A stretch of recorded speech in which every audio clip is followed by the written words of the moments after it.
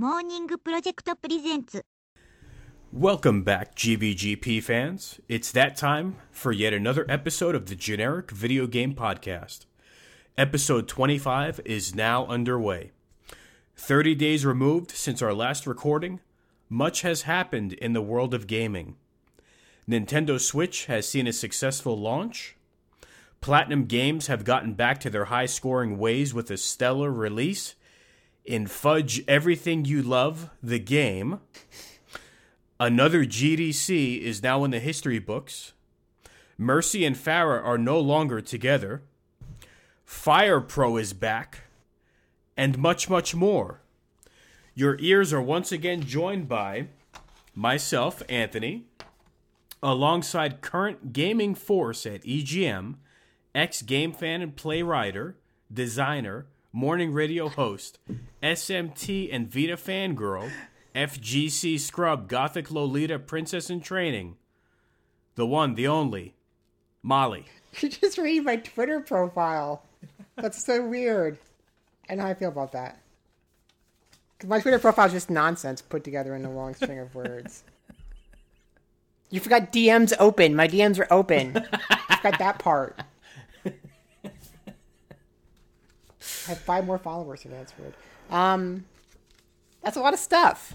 It is. We have actually a lot of stuff to cover, and it's a lot of exciting stuff. I feel like a lot of good stuff, a lot of positive stuff. It seems like there's always a dark cloud, whether it be Black Friday, the holidays, craziness, not being satisfied with certain titles on the market or lack thereof. But first quarter 2017, and we've said this before on our last recording, I mean, it has just been nonstop. Gaming is fun right now. I would agree with that statement.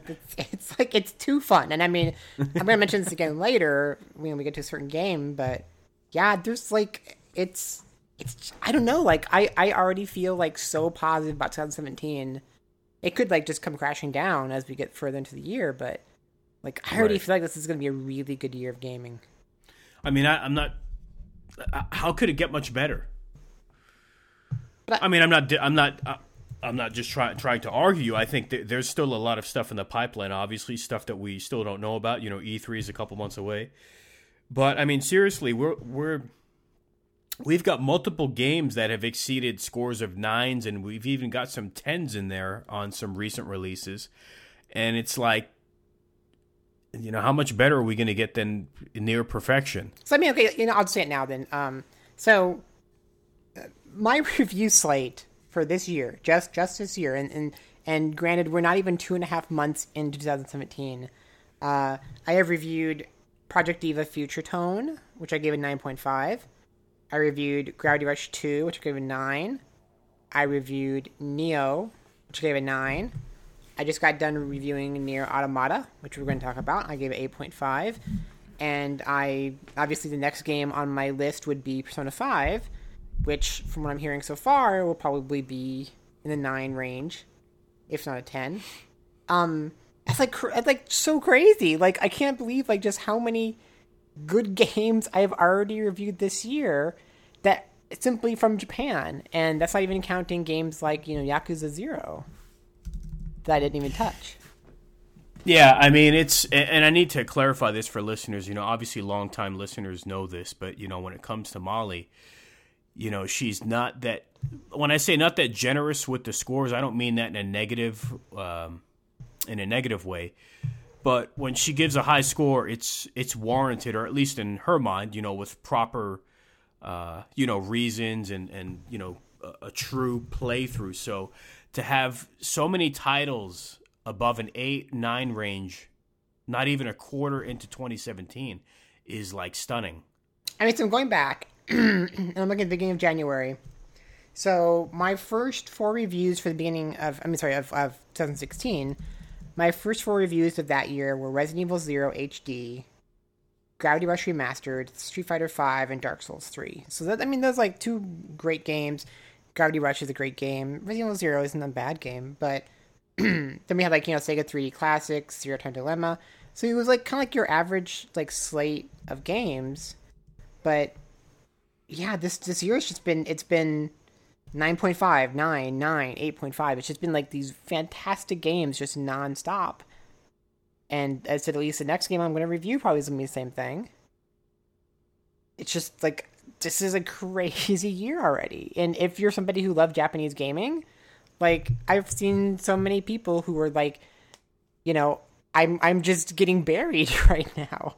Yeah, I mean, literally, and I've said this before in the past, but like gaming could stop right now for a solid year, and we wouldn't be able to get through, everything on our plate. Yeah, and I mean, I'm playing these games obviously because of work, but, sure. I mean, Project Divas, you could spend probably 100 hours in that game just because of the way it works. Gravity Rush 2, I think, was like a 25, maybe 30-hour game. Neo was a pretty long game. Nier, I got like 37 hours. You could easily get 50 out of it, I think, with all the side quests and everything. Persona 5 is going to probably be a 100-hour game. Yakuza, I think, is probably a pretty long game, right? Yeah, especially with all the side missions and things of that nature that you can do. And I'm trying to think if there's any other big Japanese games that have come out, like other. Well, the big one, the 500-pound pink elephant in the room is, Zelda. Yeah, Zelda, of course, yeah. But the thing with that is I picked that up at launch with the Switch, and we'll get more into that here momentarily. And I'm Mr. Guilty when it comes to opening up a bunch of games at once. Getting a chunk of the way in and moving on and going back and forth and ADD. But I have picked up some of those titles you just rattled off, but I have been good and I have not cracked them open because I've really been sticking to Zelda the last week. So it's very tough for me not to open up Nier because I watched the launch trailer and everyone knows I'm a big Platinum Games fan, and this has been getting really high praise. I can't wait to give it a shot. I still have Berserk unopened. I'm going to say Berserk is out there too. Yeah, I've got literally, and because like I said, I'm usually guilty. I'll pop them in, install them, mess around with them.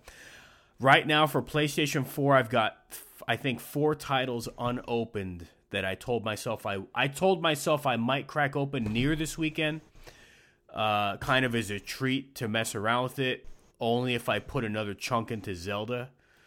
But I've got Nier sitting there, Horizon, Berserk, and the physical disc release of Ultimate Marvel Capcom 3, which hit GameStop. Which I'm thinking about picking up because it might be like a one run and that's it kind of thing. That wouldn't surprise me, and it does have very nice box art as well. And then Japanese wise, I forgot we just got a new Atelier game, Atelier Firis. And I'm not laughing at you. When I went there the other night, they mentioned it when I was in line, and I'm just like, wow, that's another game that like they've got so many like sequels. Yeah. It's like the Tales series. Well, and we got Tales of Berseria just in January, which supposedly is actually a really good Tales game. Yeah. And I forgot we just got Resident Evil 7. Yeah. So I mean, that's like how many Japanese? This is so crazy. Yeah, it's amazing. You could, I mean, like the first 2.5 months, like okay, let's say 3. That way, we just have a few more extra days to get Persona 5 first in there. First quarter, right? Like you could stop at Persona 5, and if you haven't played any of these, you could have like you were kind of saying, the entire rest of the year, nothing but fantastic Japanese gaming, and you already have enough for a year. Yeah, absolutely. Yeah, I don't know what they can follow it up with the rest of the year, and I don't want to sound like a broken record. Like when I've been playing Zelda, and we saw the trailers for that, I'm like, is there really that much to do? I think we discussed like, especially with Japanese development or trying to catch up to the West. Are they showing these sprawling, beautiful landscapes, and there's really not that much to do? I got to tell you something. I mean, you could kill a whole afternoon just in one small section in that game. Yeah. Like, I don't think this is spoilers because nobody will have any like context as to what's going on story-wise or what's going, what I did. But, people who have played it know the first area of the game, the first like mission, we'll call it, before you get a certain item, which really lets you advance further in the game, which most people you could probably blaze through it in a couple hours. It took me longer than that. But like anyone who knows, getting from point A to point B in Zelda isn't just a matter of following the marker on the map and like following a straight line and getting there, even if you're like trying to maintain that mindset, you will without question, like, you will see something or something will catch your eye or something will sway your attention to something different along the way. And which is how the game is, you know, I believe is supposed to be played, because I was reading some interviews and stuff on it. And you could kill a whole day before you even get like to the next mark. Like, I mean real day, like in real life, before you get to that next, you know, main mission or whatever. I mean, it's crazy. It's crazy. Yeah, no, like I was telling Anthony before the show started, like 3 of my coworkers had just spent their entire day today when they weren't doing work, like playing Zelda and just getting stuff done. And like they'd go talk to each other and like, oh my god, I just saw this crazy thing. Have you seen this before? You know, and oh, I just found this or that. And I've seen a few videos online of people playing it, and yeah, it just seems like there's like, I think everybody was, not everybody, but a lot of people were worried about an open world Zelda, if it would work on this kind of level, and it seems to be working fantastically. Yeah, I don't know if you want me to blab about it now since we're in on it. Well, I was going to say real quick, before you do that, I have to, as we're talking about these numbers and everything, I do have to also say, because of my beloved Vita, that so NS America had a kind of event between our shows, and NIS America alone has 9 Vita games coming out this year in North America. Wow. So for anybody who says Vita is dead, one publisher just by themselves has 9. And then today we have another company who just announced they're doing some special editions of Vita games physically. So, okay, I'm going to throw you a bone here. Okay. Because on the Vita front, I was thinking about this like a couple weeks ago when I was sitting down. This is very ironic. So is it fair to say, before I make my next statement, is it fair to say this past handheld generation between Vita and 3DS, that 3DS, like, in terms of titles, like, I'm not talking about quality or whatever, like, it's a whole different discussion, and the type of market and the niche market of, you know, visual novels and all that, whole different ballgame. But is it fair to say that the 3DS kind of blew away Vita? Yeah. In that, okay. Yeah. Okay, so I want to make sure I'm not talking out my butt. But I found it very ironic when I was reading your tweets about that and the number of games, like, and this is official, like, these numbers aren't made up for Vita. Like, this is real. This isn't all, like, coming from homebrew, or these are, like, official packaged releases. I find it very ironic and crazy that there's more officially known coming in the pipeline for Vita right now than 3DS. Oh, by which is weird. Multiples, yes. Which is really odd. Now, we can make the argument the few titles known on 3DS are like more mainstream, like potential bigger sales, like for your Fire Emblem fans, you know, in particular. But just in terms of sheer official number, like not like website exclusives or homebrew in someone's room, I was thinking about that, and I'm like, that's stunning. Well, I mean, I think part of it is, you know, no matter what they're saying, it's kind of obvious that I think Nintendo wants the 3DS to go away sooner rather than later. Mm-hmm. And I think 3DS works in kind of a different way, and just that, like, I think they don't make as big a deals about games coming to the 3DS. You know, for example, like at the NS event, they actually did announce 2 3DS games. They announced Culdcept Revolt and then RPG Maker Fest. Yes. But I feel like there's not the excitement of announcing and promoting 3DS games coming in the future quite on the same level as a Vita is. Because I think like the Vita, it's kind of if you think about, you know, back in the Genesis days, right? Genesis games probably just appear on a shelf, and they'd be there, and you'd be like, oh, hey, there's a new Genesis game coming out. But if a new, like, Neo Geo game was coming out, because it's a much smaller and more hardcore audience, there'd be a bigger deal made about announcing that kind of stuff, because you want to get that fandom excited for it, because if they're not excited and they don't buy it, then nobody's buying that game. Yeah, catering to that laser-sided specific audience. Yeah, versus, like people like me, obviously, like we just saw, like I'm paying super close attention to what's going on for Vita announcements. Right. Versus 3DS, and like, oh, okay, that game's coming out. That's kind of cool. So I don't think you have to have as much of a focus on getting ahead of stuff and announcing it too early.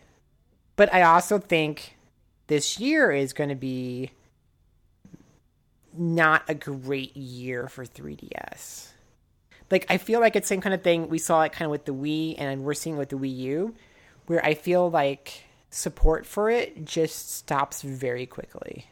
I hope I can't really argue that. I hope you're wrong. The only argument anyone can make against that to give a little more life to the 3DS is the install base. Right.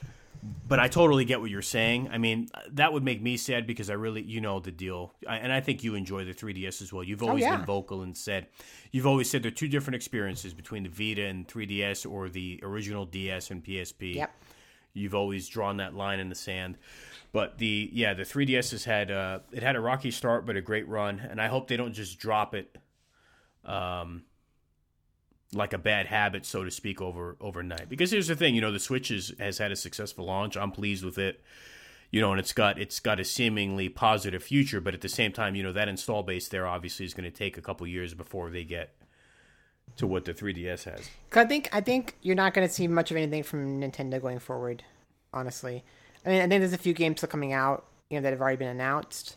Mm-hmm. Obviously, Fire Emblem and a few other things, but I feel like they're gonna drop it pretty quick. And on the Vita, you had a weird situation where Sony completely dropped it at a certain point. Yeah, weird. Like, I want to say, is it fair to say, like, within the first year? I had this I conversation. I wouldn't say first year. I'd say maybe like 2.5 years in. Mm-hmm. But all the rest of the companies then picked up the slack. Whereas I kind of feel like with Nintendo platforms is that once you can tell Nintendo doesn't care as much anymore, that kind of dooms it for everything. Yeah, then then that's it. Like, when they're out, then that's it. Yeah, it's like I feel like there's not the 3DS isn't going to live on for 3 more years, kind of like the Vita has.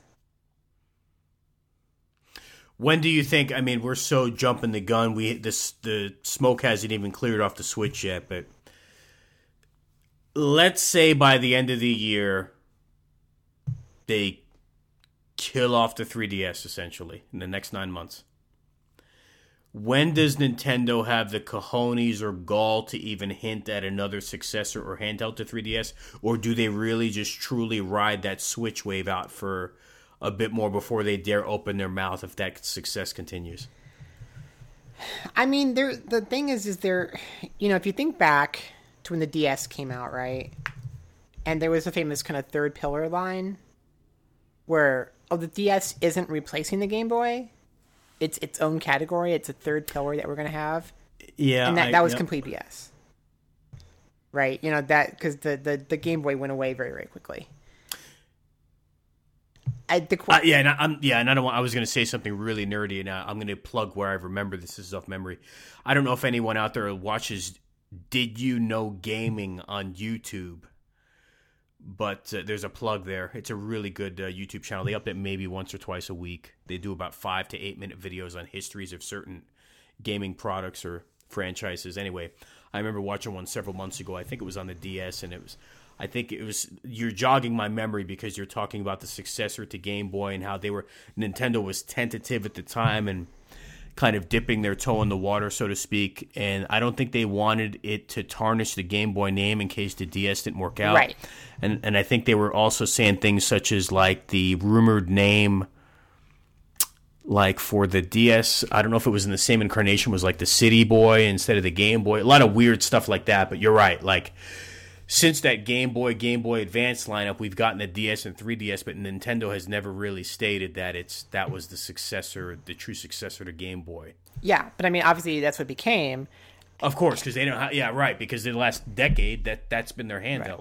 Right. And we're in a point now where Nintendo's saying, "Oh, the Switch isn't going to replace our handhelds," but I feel like it kind of has to. But at the same time, they get in trouble if they try that, because if they have no like low cost option for handhelds, then they're losing the market that's made the Game Boy and the DS popular. You know, the fact that you could go out and spend $130, $140, get your kid a handheld and put some games on it. Like, one of the things floating around, and I kind of like the idea, but maybe I don't, is do they make a portable only Switch? You know, do they make a smaller unit where the controllers don't come off and it plays all Switch games, but they can maybe make it cheaper, hopefully. But I don't know if they can make it cheaper is the question. Like, how much cheaper can they make it? So I feel like if they have no cheap handheld, then they're really screwing themselves over on a market that's been really good to them for a long time. But if they do have a handheld, a new one, a separate one, I worry that they get back to being in the place of having to spread their resources. And I think we've seen that Nintendo is not good at doing that. At least in recent years, they haven't been. Mm-hmm. They need to. I think they need to focus everything they have on one platform. You know, one Splatoon, one Mario Kart, one Mario, one Zelda, that kind of idea. And have one system that has a lot of really good games for it. Because I think having two systems with half as many good games for them doesn't work anymore. Let me ask you this. I was almost going to pose this question to you, but you don't have a Switch. So that was going to be a dumb question of mine. The coworkers that have the Switch, are they using it more in TV mode or handheld mode from what they've told you? I've kind of seen like half and half. Because everything I've heard is that Zelda runs better in handheld. Mm-hmm. So I think people are playing it more handheld, but like one of my coworkers, I'm trying to think of just today, one of my coworkers was playing it on screen, on TV, and then two of them were playing it handheld wise. And not that this means anything. I just looked at Amazon out of curiosity, and in their coming soon section, Amazon has 4 3DS games listed, and they have 9 Vita games listed. I'm assuming the 4 3DS are the ones we mentioned: Cul-de-Cept, RPG, Fire Emblem. Well, that's the problem. It's it's Fire Emblem, Mario Sports Superstars. Oh, I forgot about that. Runbow, and then Farming Simulator 18. Oh God! But on the Vita side, to be fair, there's a lot of games that have been announced that they just don't have up yet for pre-ordering. Right. So they're missing a lot of stuff. So the question too is on the 3DS side, how much are they missing? So yeah, they're missing Cul-de-Cept and RPG Maker. But I think the thing now, let me ask you this, and I know there's a couple of exceptions. But on the 3DS, are there really that many games that come out digital only?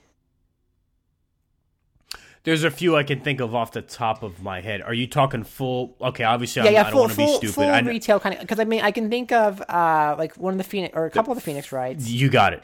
And then Phoenix Wrights. Yep. Rhythm Heaven, the latest Rhythm Heaven, came out digital only. But I guess what I'm asking you is because I feel like there aren't that many 3DS games that ever come out if they don't come out physically as well. Where on the opposite side, I feel like companies with Vita games are much more comfortable at releasing them digital only. So right. I think that too kind of helps the Vita have more games as we go forward, because there needs to be less chance of having to actually print up cartridges.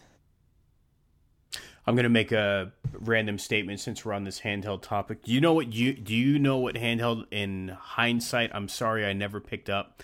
And I know exactly why I didn't do it at the time, and it was due to the physical media. But now in 2017, for whether it be for collection purposes or wanting to go back and play stuff, I'm very sorry I never got a PSP Go.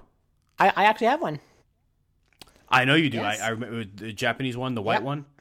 Yeah, it looks awesome. I think they're actually kind of expensive now too. Yeah, they're very tough. I remember at the time I'm kind of like, well, why do I want this? Because I own a ton of PSP games and they're on the UMD media.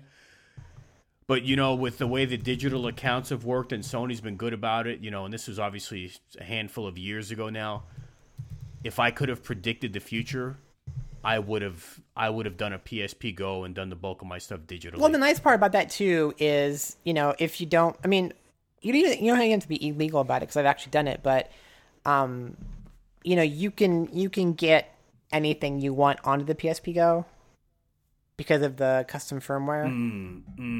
And I actually ripped my own UMDs.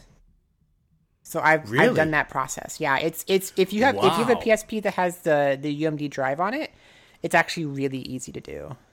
No kidding. But so if you do it that way, or if you get the games from less or more nefarious means, it's very easy to put anything you want onto the PSP Go, including some amount of emulators and stuff. So, wow. So yeah, it's actually a neat little handheld. I don't use it that much, but it's really neat because also it has probably the best PSP screen there's ever been.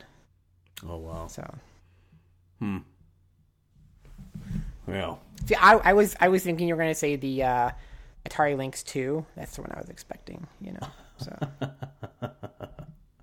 I was very close at one time in my younger days to getting a Lynx, but as I've said before on the show, the first handheld I ever got in my life was the Neo Geo Pocket. That's a heck of a way to start, though. Yeah, I never had a handheld before it. I always thought, I mean, mind you, I was younger, and this is, less money and all that kind of stuff.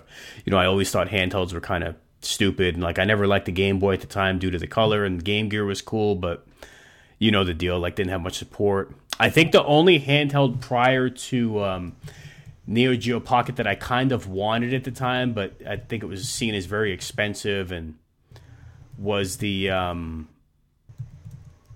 oh my God! Why am I forgetting? What was the handheld Genesis? Oh, the Nomad. Thank you. Yeah. Yeah, I never had a Nomad. I remember the Turbo Express was the one I always really wanted. Yes, I looked at that too. Yes, wasn't it $299? It was really expensive. That was a 92 or something. I remember seeing that at Toys R Us. See, I feel like too. It's I feel like you could make that so awesome these days. Because you can make it so small and then have it actually properly big and nice quality screen, and then still use the carts and everything. But yeah, it was a tiny little display and it wasn't really super great. But I mean, they all weren't. Right. Game Gear was the same way, and Lynx was the same way. Yeah, I had which in hindsight it was probably a really bad idea. But I had a Game Boy. I had a decent library built up for it, and then I sold my Game Boy and all the games in order to get a Lynx. Which... Oh, wow. I didn't know you had a Lynx. Yeah, which library-wise was a really poor choice. I loved the Lynx for what it had, but, didn't really have much in the way of gaming, period. And then I had a Game Gear, and then I never got to the Turbo Express. I had a Neo Geo Pocket Color. I didn't have the Neo Geo Pocket. I just had the color. Yeah, the black and white one. Yeah, you've got a good memory. The black and white one. Yeah, I had the color. I loved the color. I had a really, really... That's the one I had. Nice that's the one I had. Collection for it that I then sold. Wow. I had a roommate who had a Game.com, so I never had to buy that. Oh my God! I think Neil had one. That was the Tiger. Yes. I think he has a version of Resident Evil or Resident Evil 2 on there. Yeah. I think it's really, I think it was 2. And you could actually plug it into you could plug a phone cord into it and use the internet on it. You're jogging my memory. You know what I remember selling at Babbage's back in the day? Do you remember the Nokia N-Gage? I was going to say that next. Yeah, I never had one, but I definitely the taco phone. Whew. Which made the wise choice of having every game be tall screen instead of widescreen. Oh wow! You're back in the arcades. Yes. To give it a little bit of credit, though, in a weird way, it was kind of predicting the future in a way. Yeah. The concept was that, you know what I mean, the phone gaming device, right. But you know what I mean. Obviously, it was, its execution and aesthetics of whatever it was, whatever year that was, 98, or whatever it was. But I mean, it really was the right track. It just wasn't the right, just the wrong time, and didn't, that nasty layout with all the physical buttons and all that, but it was that really is kind of what happened. But I'm trying to think. Did you ever have, now I'm going to be surprised knowing you if you did not have this. Okay. This seems like a system that you would have owned. the Wonder Swan. I never did. And it's funny because I think that was actually out when I was in Japan. And let me see what years that was, because I remember I remember actually going to Japanese stores and having Wonder Swan games on the shelves. And I think the only reason I didn't have it is because I have this kind of thing about not liking to play games in Japanese, like text-wise. Mm-hmm. And so I think that's kind of why. Let's see. So Wonder Swan Color came out in 2000. The black and white one, 1999.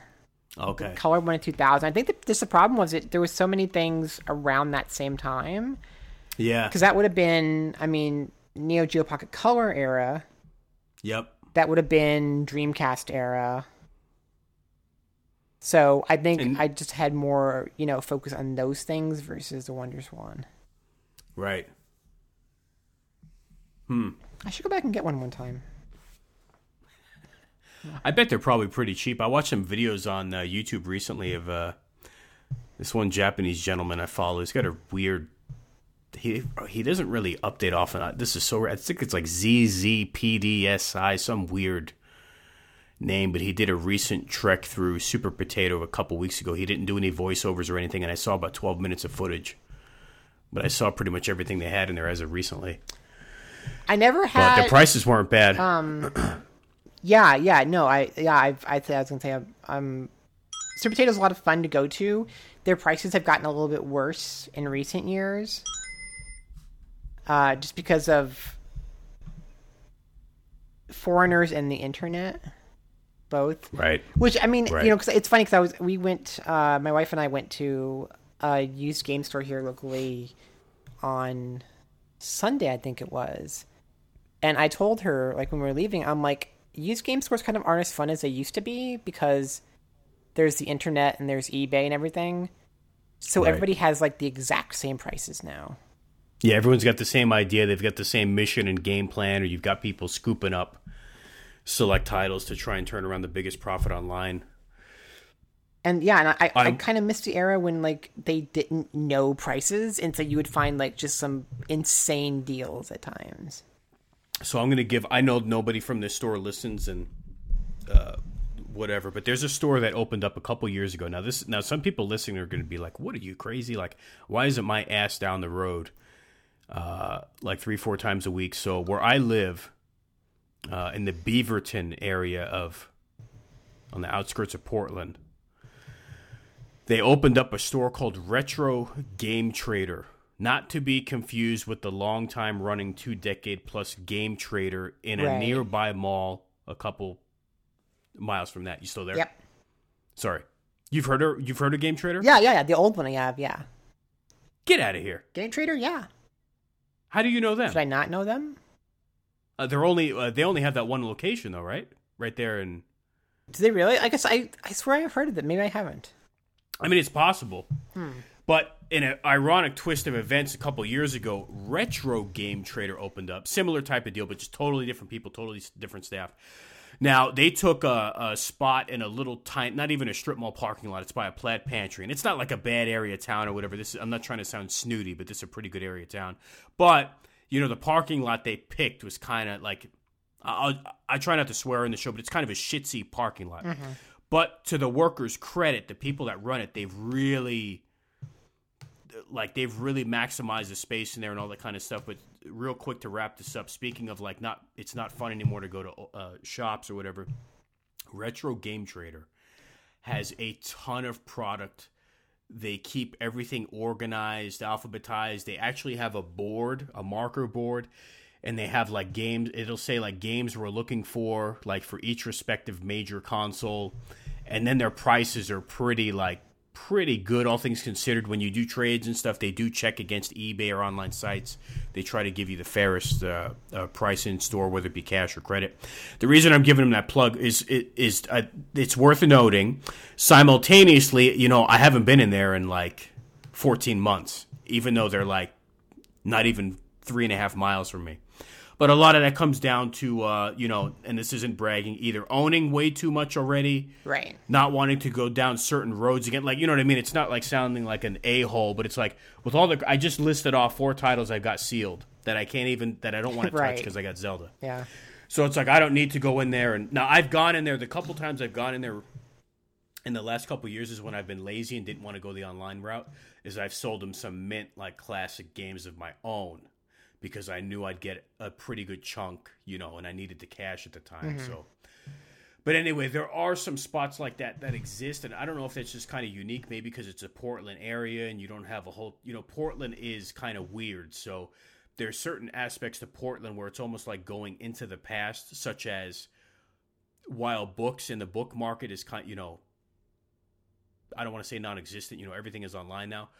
Portland still does have a couple Barnes and Nobles, a couple huge Powell's bookstore sellers. So the perspective I'm trying to give is, a couple weird spots like that do exist in this little bubble. And we like and we have like you're talking about that place. I think Game Dude here kind of sounds similar to what you're talking about. And didn't that guy used to Game Dude? I only know that name. Didn't they used to? That's been around. Yeah, for like they were in years, like EGM right? and stuff. Yeah. Wow. Yeah. What? How far from that do you live? I think like 15 minutes or so. That's not too far. crazy. And it's really funny because when you go in, they have like all these like photocopied price lists.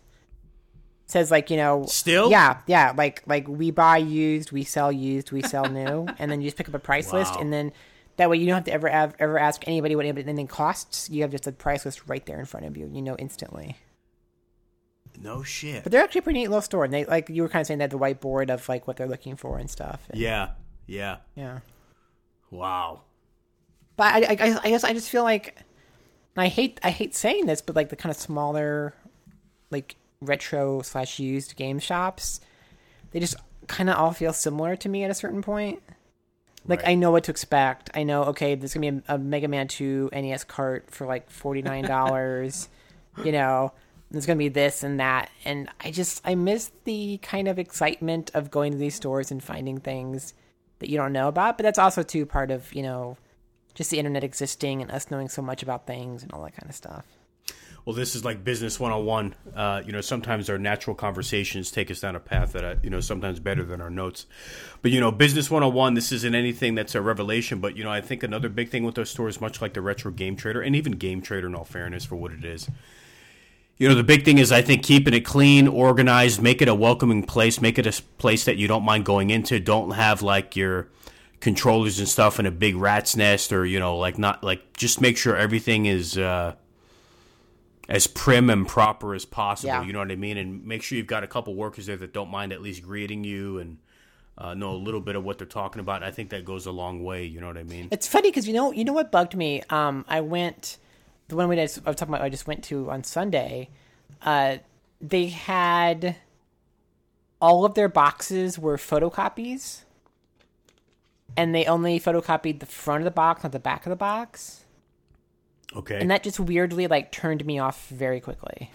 Now, was that to preserve the boxes they had on hand? Yeah, preserve the boxes. But as me kind of browsing around, because they actually did a really good job of, because it's a pretty decently sized store, so they had like all these shelves where you could get every box and look at it. So they went out of their way to make the store friendly for you to pick up and look at boxes. But then the boxes you couldn't really look at because there was no backs on them. It reminds me a little bit of what Game Crazy in the late 90s, early 2000s did, is when you walked in, they had these like slat walls. And while it was color, and I don't know if it was, I don't know how they did it, but like instead of having all the physical boxes out on the floor when you looked around, it sounds very similar to what you described. And you know what? Go ahead. I'm sorry. And I wasn't like as a customer, like as a worker, it was whatever. But like as a customer, I kind of know what you're talking about. Like I can relate. I remember the one that bugged me the most, and this drove me crazy. Is, and I've seen it happen a few times. There was a store. So it was this. This was like the kind of the local game store boom that happened at that certain point. I want to say maybe 16-bit era. When there's like a lot of like stores popping up, and I went to this store and they had the box for the game, that I've been looking for like a long, long time. I don't remember what it was, but it was like a hard one to find. I'm like, oh my God, they've actually got it. And because the box was on the shelf, so I took the box off the shelf and I went up and I said, hey, I want to get this game. And the guy's like, oh, we don't actually have that. I'm like, what do you mean? Like, it's not in stock. Like, well, the box is out on the shelf. And like, yeah, that doesn't mean anything. So like, all their shelves were stocked with game boxes, but they were just boxes. And you had to, if you wanted to know if they had a game, you had to actually go ask them if they had it. Wow. And I'm like, that is just backwards. The biggest screw job. Like, it's such false advertising. You get people like really excited that you have a certain game, and it's just boxes sitting out there. Yeah, let me ask you this. Obviously, there's natural wear and tear over the decades, but we're talking about the early 90s here, and this occurred back then as well. Do you, quote, get people that discard or destroy their gaming boxes, or do you ever wonder what type of person that is that spends $50 or $60 on the game and then just doesn't have the box anymore? I feel like at this point, I mean, I guess you do see it some because, like, I think what happened with me was I had a lot of DVDs, in part because when I was back doing Anime Fan, I got like DVD screeners and review copies and things like that. So between regular movies and anime movies, I had a lot of DVDs, and I used to be the kind of person that would say, I want every DVD to have its own case be on the shelf, all that kind of stuff. And then I just got so tired of moving like all these boxes of stuff that I took out, but I did save them. I took out all of the cover, sheets. The inserts. Yeah, or I whatever. took the DVDs out and I recycled like all the cases. Wow. Got rid of them. So I have like just these kind of a couple of these spindles of DVDs, and then I do have the slips if I ever want to have boxes again. But so I did that. So I can kind of see people do that with games. But I feel like I feel like at this point, if you're buying physical games, you're buying them because you want to collect them, or because you at least care about them on some level. Thinking back, like I think I have maybe a fourth of the NES games I own. I think I still have those boxes, but I don't think I have the boxes for the rest of them. Wow. Unfortunately. I mean, like, because at this point, if you had the boxes for NES games, like, that's a major thing. Right. Unfortunately, I don't think I do. Right.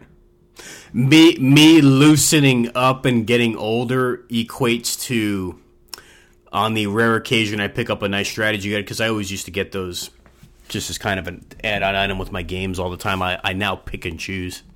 Me loosening up is getting rid of the back, not advertisement, but bullet point description on the back of the strat guide that has a little piece of glue that comes off. And I will now allow myself to trash that. But see, what that reminds me of? And anybody who imported games in a certain era will know instantly this memory. I know what you're going to say. Yeah, spine cards, right? Yeah. Spine cards. Like spine cards. Like, if you did not have the spine card, don't even try selling me that game. Because it's not complete. And, like, I mean, the enquete, the questionnaire postcard that you then send in, like, I was back and forth on that, like, if it was in there, that was great. If it wasn't, not a big deal. But if you didn't have the gosh darn spine card, like, I didn't want it. I wonder for the super hardcore if I could get a few bucks for some of my spine cards. I'm going to explain this. I absolutely bet you could. You know why? Because I've parted with most of my Saturn collection in the past. So when I've sold it, between you and I, on some of them, because you figure they don't, like in the store, they don't care, I have a little baggie of the spine cards. And what's great is there's a certain amount of people listening to us that have no clue what we're talking about. They're like, what the hell is a spine card? I'm gonna go through them later. I'll try and take a couple shots. Who knows? And then of course there's like what you did with them. Like for some games, I would actually fold them on the left end of the booklet. And then slide the booklet back in, or you'd keep them perfectly flat and put them in the tabs behind the booklet and all that kind of stuff. That's right. Yeah. Spine cards. Yep. Well, you want me to, we're about 45 minutes in, believe it or not. Do you want me to just kind of go through some of my bullet points on Switch and Zelda, and then maybe we can flesh out some things as I go along? You can feel free to ask me some questions, and then from there we can get into a few other recent titles. I'd like to get into your further take on Nier Automata, your recent review, which can be found at egmnow.com. So I'll just go through here. The Switch itself goes without saying. I picked up a Switch about 1 week ago. I feel the overall design is pretty sleek. It feels rather sturdy in handheld mode. I haven't experienced scratching on the screen from the dock yet. Okay. But in all fairness, I've only taken it out a few times. I said it seems to be what the Wii U wanted to be originally back in November 2012. Setup was fairly easy, yet I suggest fans keep their nicknames, Nintendo account, and user ID information all in order to make things simpler. I won't go off on a diatribe on this. Everything went okay with me, but Nintendo does make it rather confusing. As a quick example, when setting up the system, it'll ask you to nickname the system itself. On a side note, that has nothing to do with, I dare say, the nickname assigned to your 3DS that's separate from your Nintendo account. When after let's make this up. Let's say you make the nickname for your Switch Link. Okay. So you make it Link, and then when you go into the eShop, I believe, I'm going off memory, it'll give you an agreement or whatever. But then at that point, you have the option to log in with your, I believe it's your Nintendo account, which has a username and password associated with it, and then it will link it, which could have already been used on one's 3DS and or Wii U. Now, the only big question mark at this point is now that I've done that successfully, now it's a matter of the waiting game to see what they open up on the Virtual Console end, or what they give us for free, or if they charge us a minute, whatever it is. To make things even more confusing, and I saw this on Kotaku a couple weeks ago before the Switch came out, one could go to Nintendo's site and reserve your Switch username. Yes. Which is separate, asterisk here, separate from the nickname you assign the console upon boot up. Now, right now in this last minute, I've now unsold everybody on the Switch. Well, and to be clear, it's different also from your Nintendo Network ID nickname. That's right. Yeah, so I'm going to stop there because I don't want to scare people. Nothing bad happened. I've linked my accounts. I think the best advice I can give is just get out a piece of paper, watch the terms they use, and just lay it out in order. Make sure you've got your proper username, password, email, password. Just make sure it's neat and in order. Make sure you're 100% correct, and then just follow the prompts. You know what I mean? That's the big thing. Right. As long as you know your password, you know what you're talking about, it'll be smooth. But if you don't have that stuff written down, or you haven't looked it up in a while, and you're getting confused, I could see that being a hassle. Well, and people I know about it because I saw, hey, you can register your new user nickname now. Do it before people take it. So I knew about that. But if you don't know about that, it is a little bit weird because I nicknamed my Nintendo Network ID, but then you have a new nickname. So going in there, it's going to be a little bit confusing, I think. Yeah. So that's, I keep a spreadsheet for my stuff. I know that's real OCD, but with this stuff, it's a good thing I do because this gets ridiculous. Now, I'm going to say something here. The rumble in the Pro Controller, now I've got the Pro Controller, and that's what I've used 95%. Mm-hmm. Pro Controller feels really good, especially for a Nintendo controller in the last 10 years. Now, I know this sounds weird because Nintendo's always been an innovator. Nintendo's made some of the most iconic controllers. We know we've been down this road before. Love the SNES pad. You can see that design influence still to this day in all of our controllers, right, etc. Pro Controller feels really good.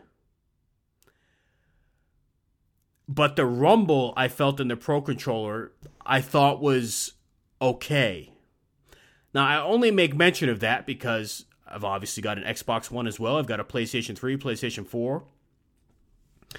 And the rumble in those controllers is pretty solid. Now, I'm not saying this is bad.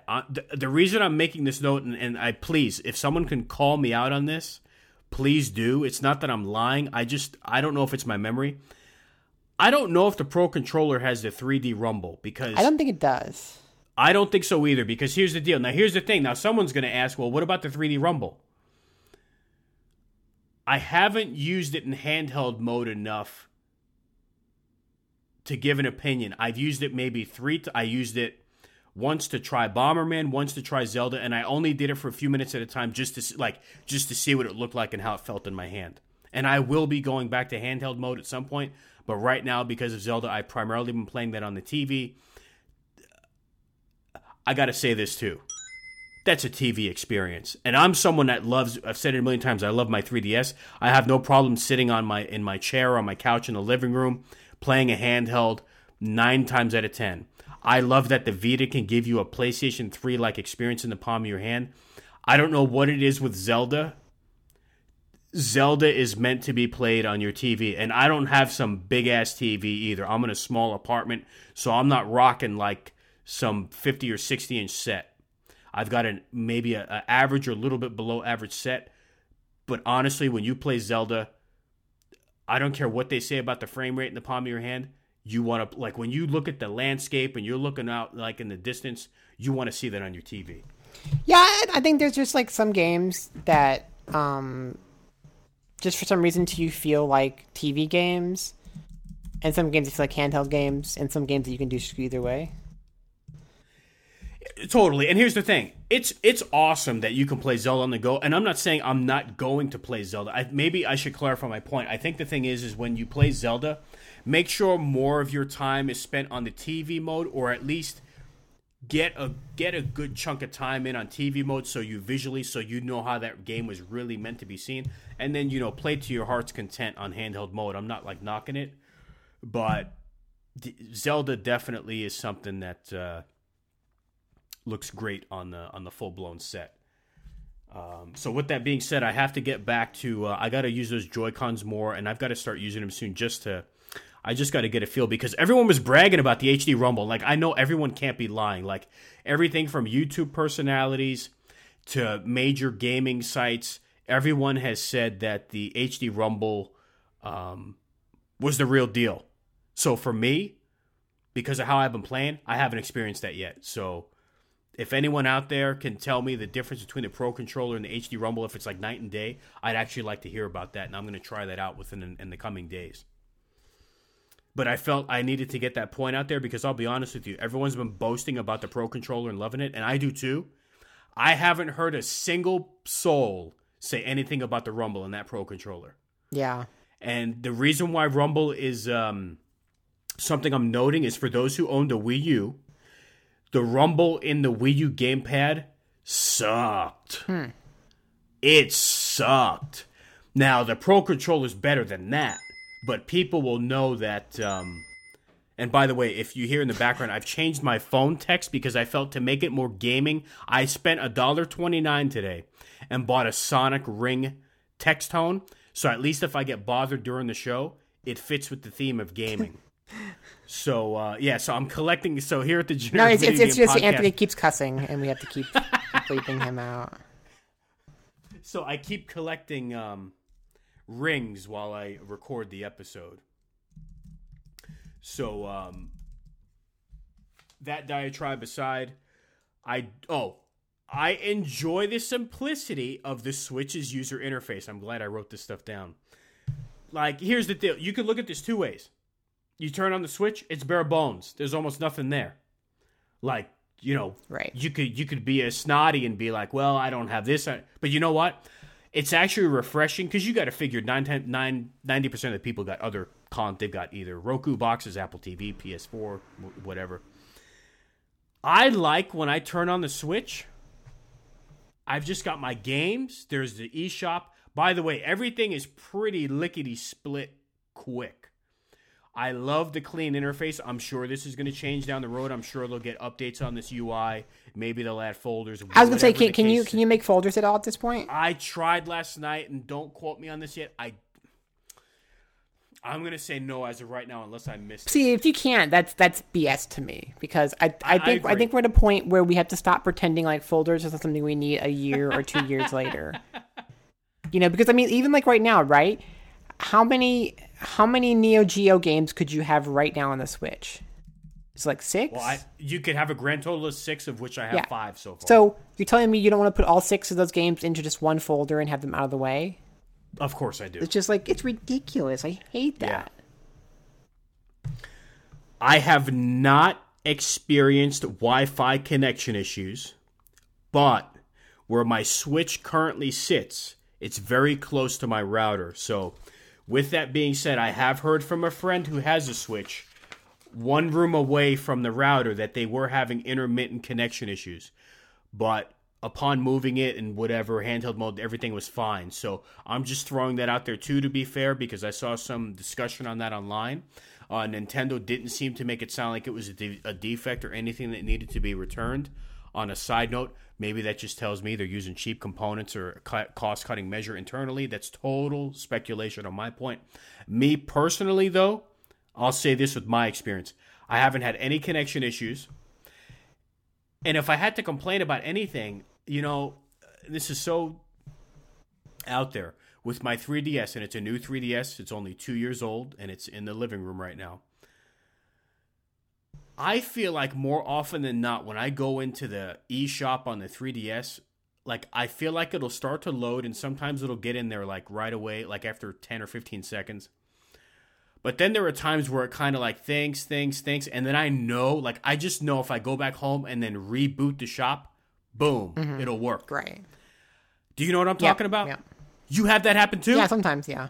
See, you're the only person, thank God for you, because I've talked to other people about this, and I think, I don't know if they think I'm crazy, so you know exactly what I'm talking about. With the Switch, the last few days that I've gone into the shop to buy this bullcrap, the SNK games, I go in, boom. I don't have to reload the shop. So it's kind of weird because interface-wise, or maybe it has to do with the operating system. Maybe the operating system is just better and cleaner with what it's working with. I don't have that issue I have with the 3DS. The Wi-Fi, my experience has been okay, but I've heard others have had some issues. But yeah, I do like that I don't have to reboot or do any, I don't have to stand on one foot, knock on the door twice, rotate 360, and then sit back down in my chair for it to work. Right. I think that's the point I'm trying to make.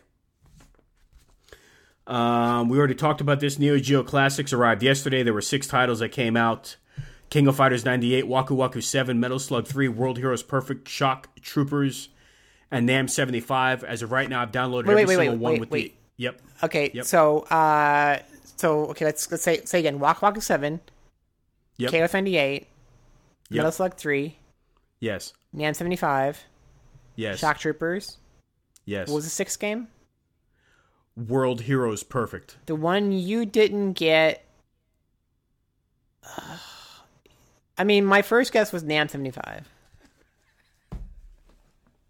But I feel like maybe you did get NAM 75. And I will get the missing link down the road. It's just like I didn't need it right now. But yeah, there's one. So there's one okay, title so I did it's okay. not get. KOF, and this is going to be like Who Wants to Be in the Millionaire. In order for me to accept your answer, you have to say final answer. KOF 98 you have. I have to assume you got Waku Waku 7.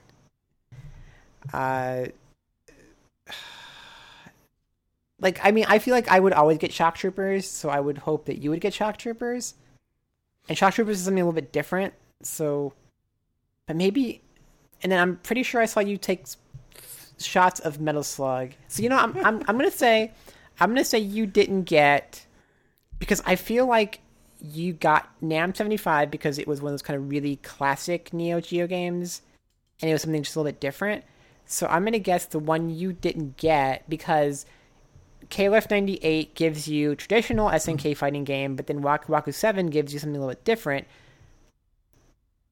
I might be wrong, but I'm going to say World Heroes is the one you didn't get. Final answer. You're wrong. But I'm going to give you half credit. The one I did not get was NAM 75. I should have stuck with it. I should have stuck with my gut. But now I'm going to give you this voodoo crazy theory as to why I didn't do it. because I'm probably going to get NAM 75 first on PS4 because that's the only SNK title right now on PS4 that I don't have is NAM 75, and it came out last week. So I'm like, you know what? I'm probably going to do NAM 75 on PS4 first and then maybe down the road on Switch. So I did my reasoning. So that was my reasoning for skipping out on NAM 75. Can we bitch, though? I mean, can I bitch? Yeah. Why? So these are part of the Hamster archives, the Arcade That's Classics right. archives. Yes. So not through SNK, but actually through Hamster. And they've had a number of these. I mean, they had the Arcade Classics line on PS4 for a long time now. Yes. We've gotten plenty of games through that. Right. They started the Neo Geo recently. So we've gotten some Neo Geo games, but we've gotten the argument, and I know I made this argument in this podcast, I'm pretty certain, is that they did the start over thing that they always tend to do with Neo Geo games, like what everybody does with them. Yeah. Is we get King of Fighters 94, and we get Art of Fighting, we get Fatal Fury, and those kind of like first games. Samurai Showdown. Why does the Switch suddenly get all of the great games? You want my theory? I thought the same thing, and before we go on, you have to jog my memory again. The PlayStation 4 Arcade Archives, are those done by Hamster as well? Yes. This is getting very confusing. Okay. Then who's doing... So there are, on PS4, because I know what you're going to say, on PS4, there are certain games being done, I think it's .mu. Are they the ones who are doing it? Or no. I'm not Is sure. it- I is know it what you're Code talking about, though, Mystics? because Maybe it's Code Mystics. Okay. But they did Metal Slug 3, they did Yeah. Last Garou. Blade 2, and Mark of the Wolves. Okay. So they're... Because some of the other arcade conversions, which have nothing to do with SNK, like Double Dragon, Gradius, Right. those are also Hamster? Yes. Oh, so this is interesting, kind of, to get off on a side tangent. This is interesting because they've been getting pretty good praise for that work, Yes. correct? Yes. So this is kind of weird that right out the gate on the Switch, and they already said, they were very polite on Twitter, and they're going to patch it. The patch should be coming next week. It's a little weird that these have a couple hiccups right out the bat on Switch with their pretty clean track record. It's funny, too, because the moment I saw your screenshots on Twitter, Oh, immediately. I was like, yep. Because they're like way too dark. It's washed out. No, you know what it is? I'm not trying to correct you. You have it the opposite. Well, two things. Remember this. I have a filter on those from in the game. I have it on A4. Okay. If there's A1, 2, 3, 4, B1, 2, 3, 4. I think the difference, without looking it up, I think B1, 2, 3, 4 gives you like wavy lines, like an old beat up set. But if you look at it again, even with my scan lines on, look at it again, and you'll retract your statement. It's the opposite. It's very washed out. Okay. Yeah. I guess I was just like, it's not, the color is not the way it's supposed to be. That's right. It's almost like on the TV set if you put the brightness up a bit too much. But they did acknowledge that exactly as to what it was. They said their brightness level was too high, and that some games have some a misfiring of sound. But they acknowledged it, and they apologized. They say it could be coming as early as next week. So those came out. Another title that hit Switch, but I did not do the Switch version. I actually did 3DS on this. I'm as bad as you with Vita. Blaster Master Zero for $10. Yeah. So that hit, and I guess it's more of a reimagining of the original. So, yes. From my understanding, yeah. Yeah. And people have been saying things like the diagonal firing is a lot easier. And actually, I did touch it last night for a couple minutes after download. It does seem to play rather well. So those are kind of my Switch impressions from my notes. Do you have any questions about Switch to me before I go on to Zelda? Because I feel like my questions are like kind of more handheld-y side of things. I mean, I will say this, even though I haven't played the handheld mode much, I will say this. I think I said this to you in text, but I didn't put up my notes. I think as far as a quote handheld goes, the Switch works, and it feels nice. It has a nice weight. It doesn't feel cheap. But I will also say excluding tablets or excluding your iPads, which you and I both know there's a lot of kids out there that play games, quote, the wrong way. I know you and I hate it, but like, you know, you'll see kids around town or whatever, they have the tablet in their hand, they're smacking the screen. Excluding that demographic and excluding true tablets for a real gamer's handheld, I feel, in my opinion, this is the absolute max limit that you would want that screen. Like, as beautiful as the screen is, it's 720. It's got awesome clarity. It looks awesome. That's the biggest I think you'd want to hold in your hands. Oh, yeah. Yeah, I mean, like, I'm at the point where I think it's actually too big for me. I will not argue that. You know, I would love to see, and it's not going to happen next year, unfortunately, but I'd love to see them have, like, a slightly smaller version. But I am a little bit worried because I'm more interested in this as a handheld, and I just think it's so big, and that's nice screen wise, but just holding it with the Joy-Cons attached and everything, it just, you know, it's so big. The only thing I think that I don't think this makes, I don't know. They do have some nice carrying cases, like little sleek zip-up cases. Like I got the official Nintendo one. Zelda, the special edition and the Master Edition came with one as well, which looked nice, but I left that in the box for now. But I have a nice, you know, Nintendo one. I've seen some other nice-looking ones, like darker colors with like the little Mario and mushroom icons. You know, it didn't look stupid. That, you know, maybe that might be a little bit of a saving grace for you in terms of you know, like carrying it around, or, you know, for some protection, and at least you don't feel like you don't feel like you're carrying around some sort of abomination. Mm-hmm. You know, because the form factor, the thinness of it is really kind of what saves it. Because, for example, not to keep beating up on this, but like the Wii U Endeavor, like that, controller / tablet or whatever you want to call it, the gamepad, like that would just be terrible. It's just an abomination. But so what saves it is, even though there's a lot of similarities that can be drawn between the Wii U and this like, you know, this works. I think, you know, the biggest argument, and this doesn't really affect me because of how I play, the biggest argument anyone can make is like, hey, you know, there's never enough battery life, you know. But in terms of the current design and what it can do, it is pretty amazing. But I'm with you. It's, you know, I think the cases can save it. At least you feel like you're carrying around a nice piece, or it's not too cumbersome or too kiddie. You know, like I keep saying that, but there's some nice, you know, you can get like for $20 a nice little thing, you know. It's just like, I feel like no matter, you know, male or female, like you have to have a bag that can accommodate this. Like 3DS, my 3DS could be thrown into anything, you know. My Vita works mostly, but even my Vita, like in a carrying case, is getting a little bit big. Mm-hmm. And I put the Vita like on the Switch, and the Vita is like the central part of the Switch as a handheld. You know, it like barely overlaps into the Joy-Cons, so like that's much wider and then kind of taller. So I just, yeah, I don't know that it, like, again, it does. I don't know that it makes sense for them to make a handheld only Switch, but I'm really interested in the idea, like if it would work, or you know, I mean, my solution is just to drop the whole Joy-Con idea, but I don't think they would do that. What do you mean? And then explain that a little. Well, because I think the problem is like I don't know that you can make the Switch smaller, because if you do. Because, like, I feel like right now the Joy-Cons, like, when you take them off and have them be separate controllers, I feel like that's the smallest you can make them and still be comfortably usable. Oh, and let me say this. By the way, I'm glad you mentioned that. I can't believe I didn't have this in my notes.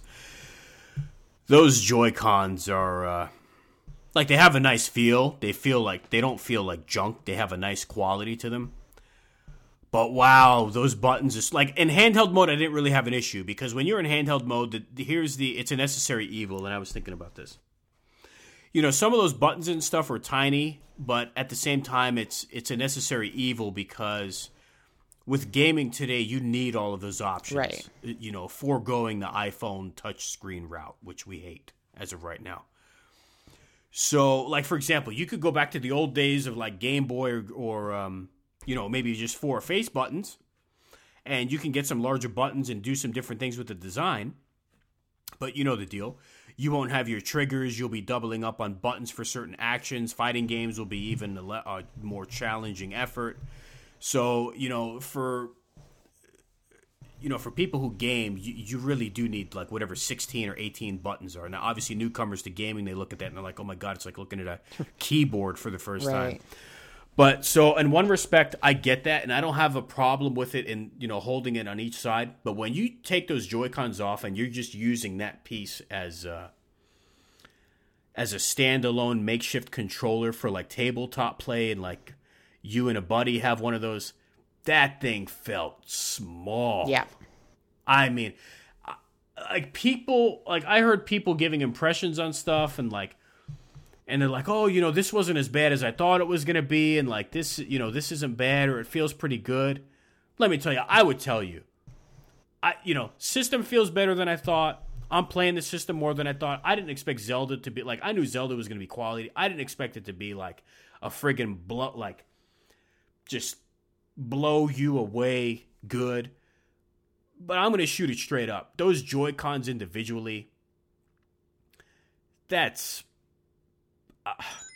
better than nothing, but that's no real way to play. Yeah, I mean, like, I like the novelty and I like the idea, but it just, like, even just, like, trying to hold them and not push the shoulder buttons in when you're using it, It's just, it's so hard, I think, to use those, for any kind of serious gaming. But I also don't know that I like the idea of them just getting rid of the idea, So I don't know. I don't know what I want them to do in this case. Like, I want them to kind of just, if they drop the Joy-Cons, then they can make the entire handheld unit smaller.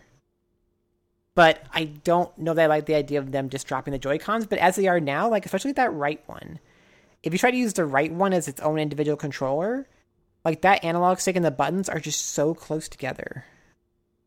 Right. That I don't feel like they can be taken seriously at all. Unless you can make the unit smaller, but then maybe make each Joy-Con a little bit wider. Well, my stupid idea is that if you're going to go true handheld with this, my theory is that you got to go all the way and kind of make it like a 3DS, or like, you know what I mean? Like, I'm not even in my head, I'm not even thinking Joy-Con anymore. I'm just thinking like they're going to take this tech, maybe put it in a new shell, true handheld, and it's, But see, okay, now let's get creative here. Now you say that, right? Right. So let's think of it as a 3DS, a clamshell. Let's say it's the size of a 3DS XL. And the entire top is the screen, and the bottom is the control part, right? But then what if we make it so that the bottom part, you can actually take 2 controllers off of it, and then what's left is basically a stand for the screen? Like that bottom, if you think about a 3DS right now, you have that screen in the middle, right? The touch screen. And you have like a left side controller and a right side controller. Sure. Just think about those pieces just actually sliding out as it is right now. So maybe you could do a handheld version like that, and then have pieces that slide out and become the individual controllers again, and then the dock that they were in is left over as being a stand for the screen. It's a clever idea. I think it could definitely work. I think there might be a little bit of a weird factor to it, like looking at the bottom section and you're like, darn, shouldn't there be a screen down here? Yeah, no, I mean, but no, I mean, I'm totally on board with you. That's what that is, and this is what this is. But, yeah, I don't know. I just hope if they go that route, like, and I don't have any problems really overall for the most part with the design of this. So I'm gonna give it a thumbs up on the Switch. But if they do go true, like 100% handheld, no TV mode or whatever, I do expect something that I want something that looks nice as well. I don't want something that's kind of like, okay, this is kind of like we took the Switch, put it in the dryer, and then, taped a couple ideas. I want something that's well thought out as well, Yeah. And then Zelda Breath of the Wild, I already kind of went off on this a bit earlier.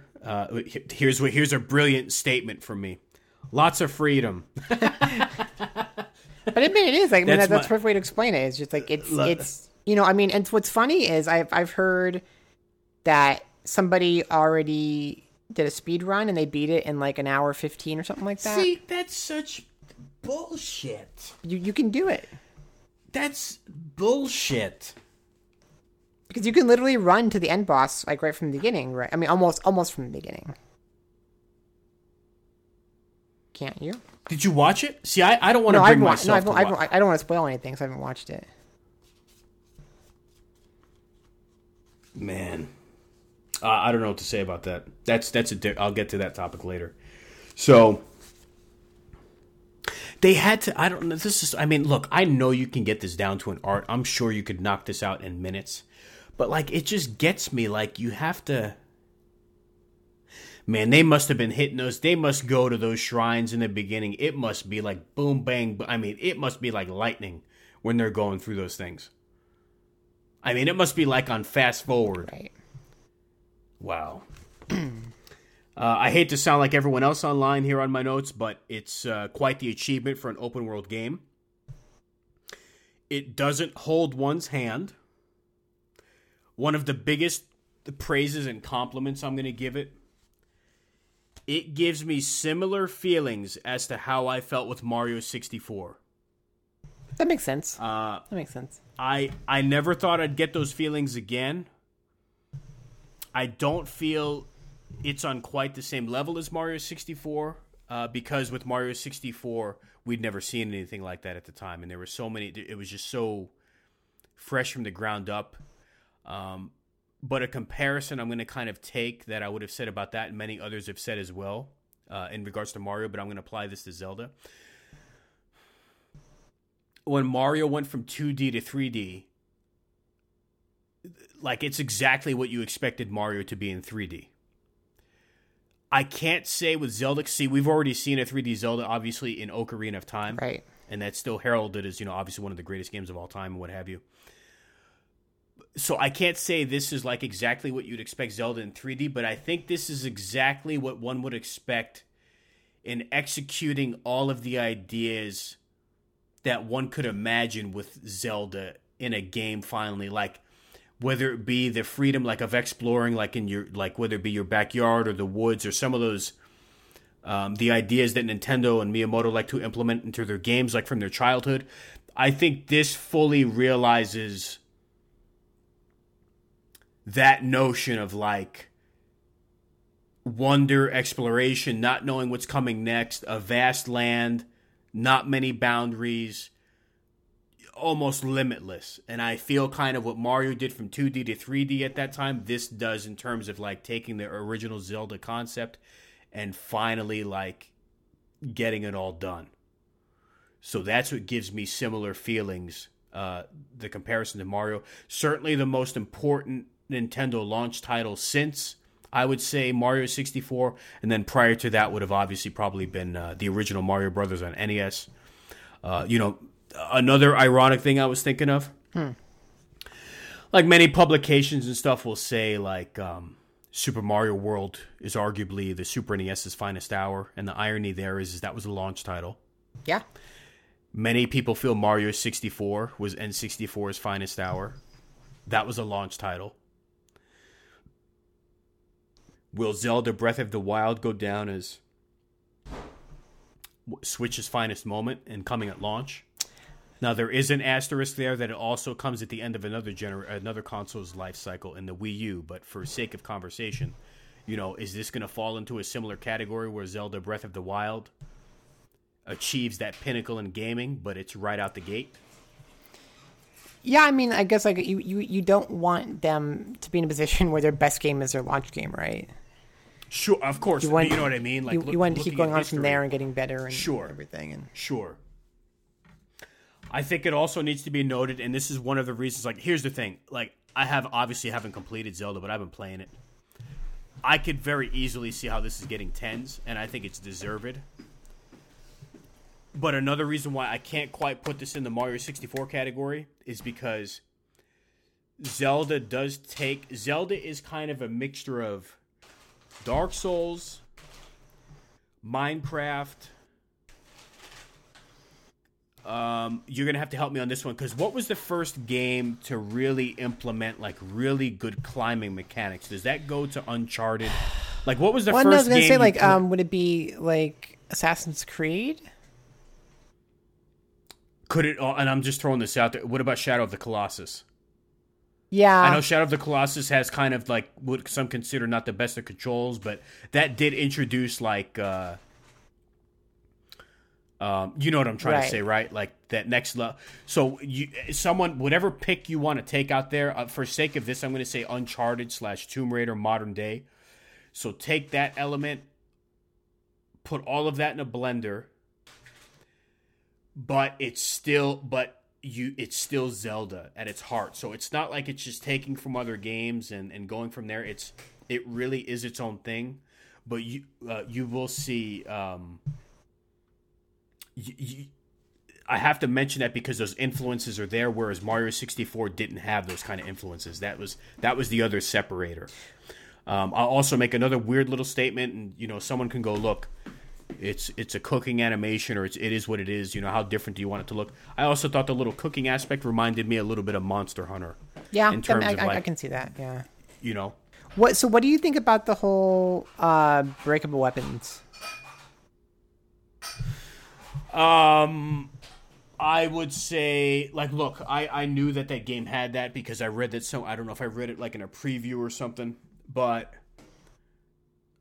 I think it's one of those things. As I'm playing it, I'm accepting it because it is what it is. That is what it is, and I dare say, I believe Minecraft does that as well. Not that I'm some big by the way, I only know what I do about Minecraft from other people, and I'm not trying to be funny or make an excuse for myself. I've never touched Minecraft, so. But there's people in my life that play it, and they're like, "Oh, I think you'd really be into it." So when I showed them Zelda, they kept mentioning Minecraft to me. But I also know from a completionist perspective, or like an OCD perspective, the breaking weapons can be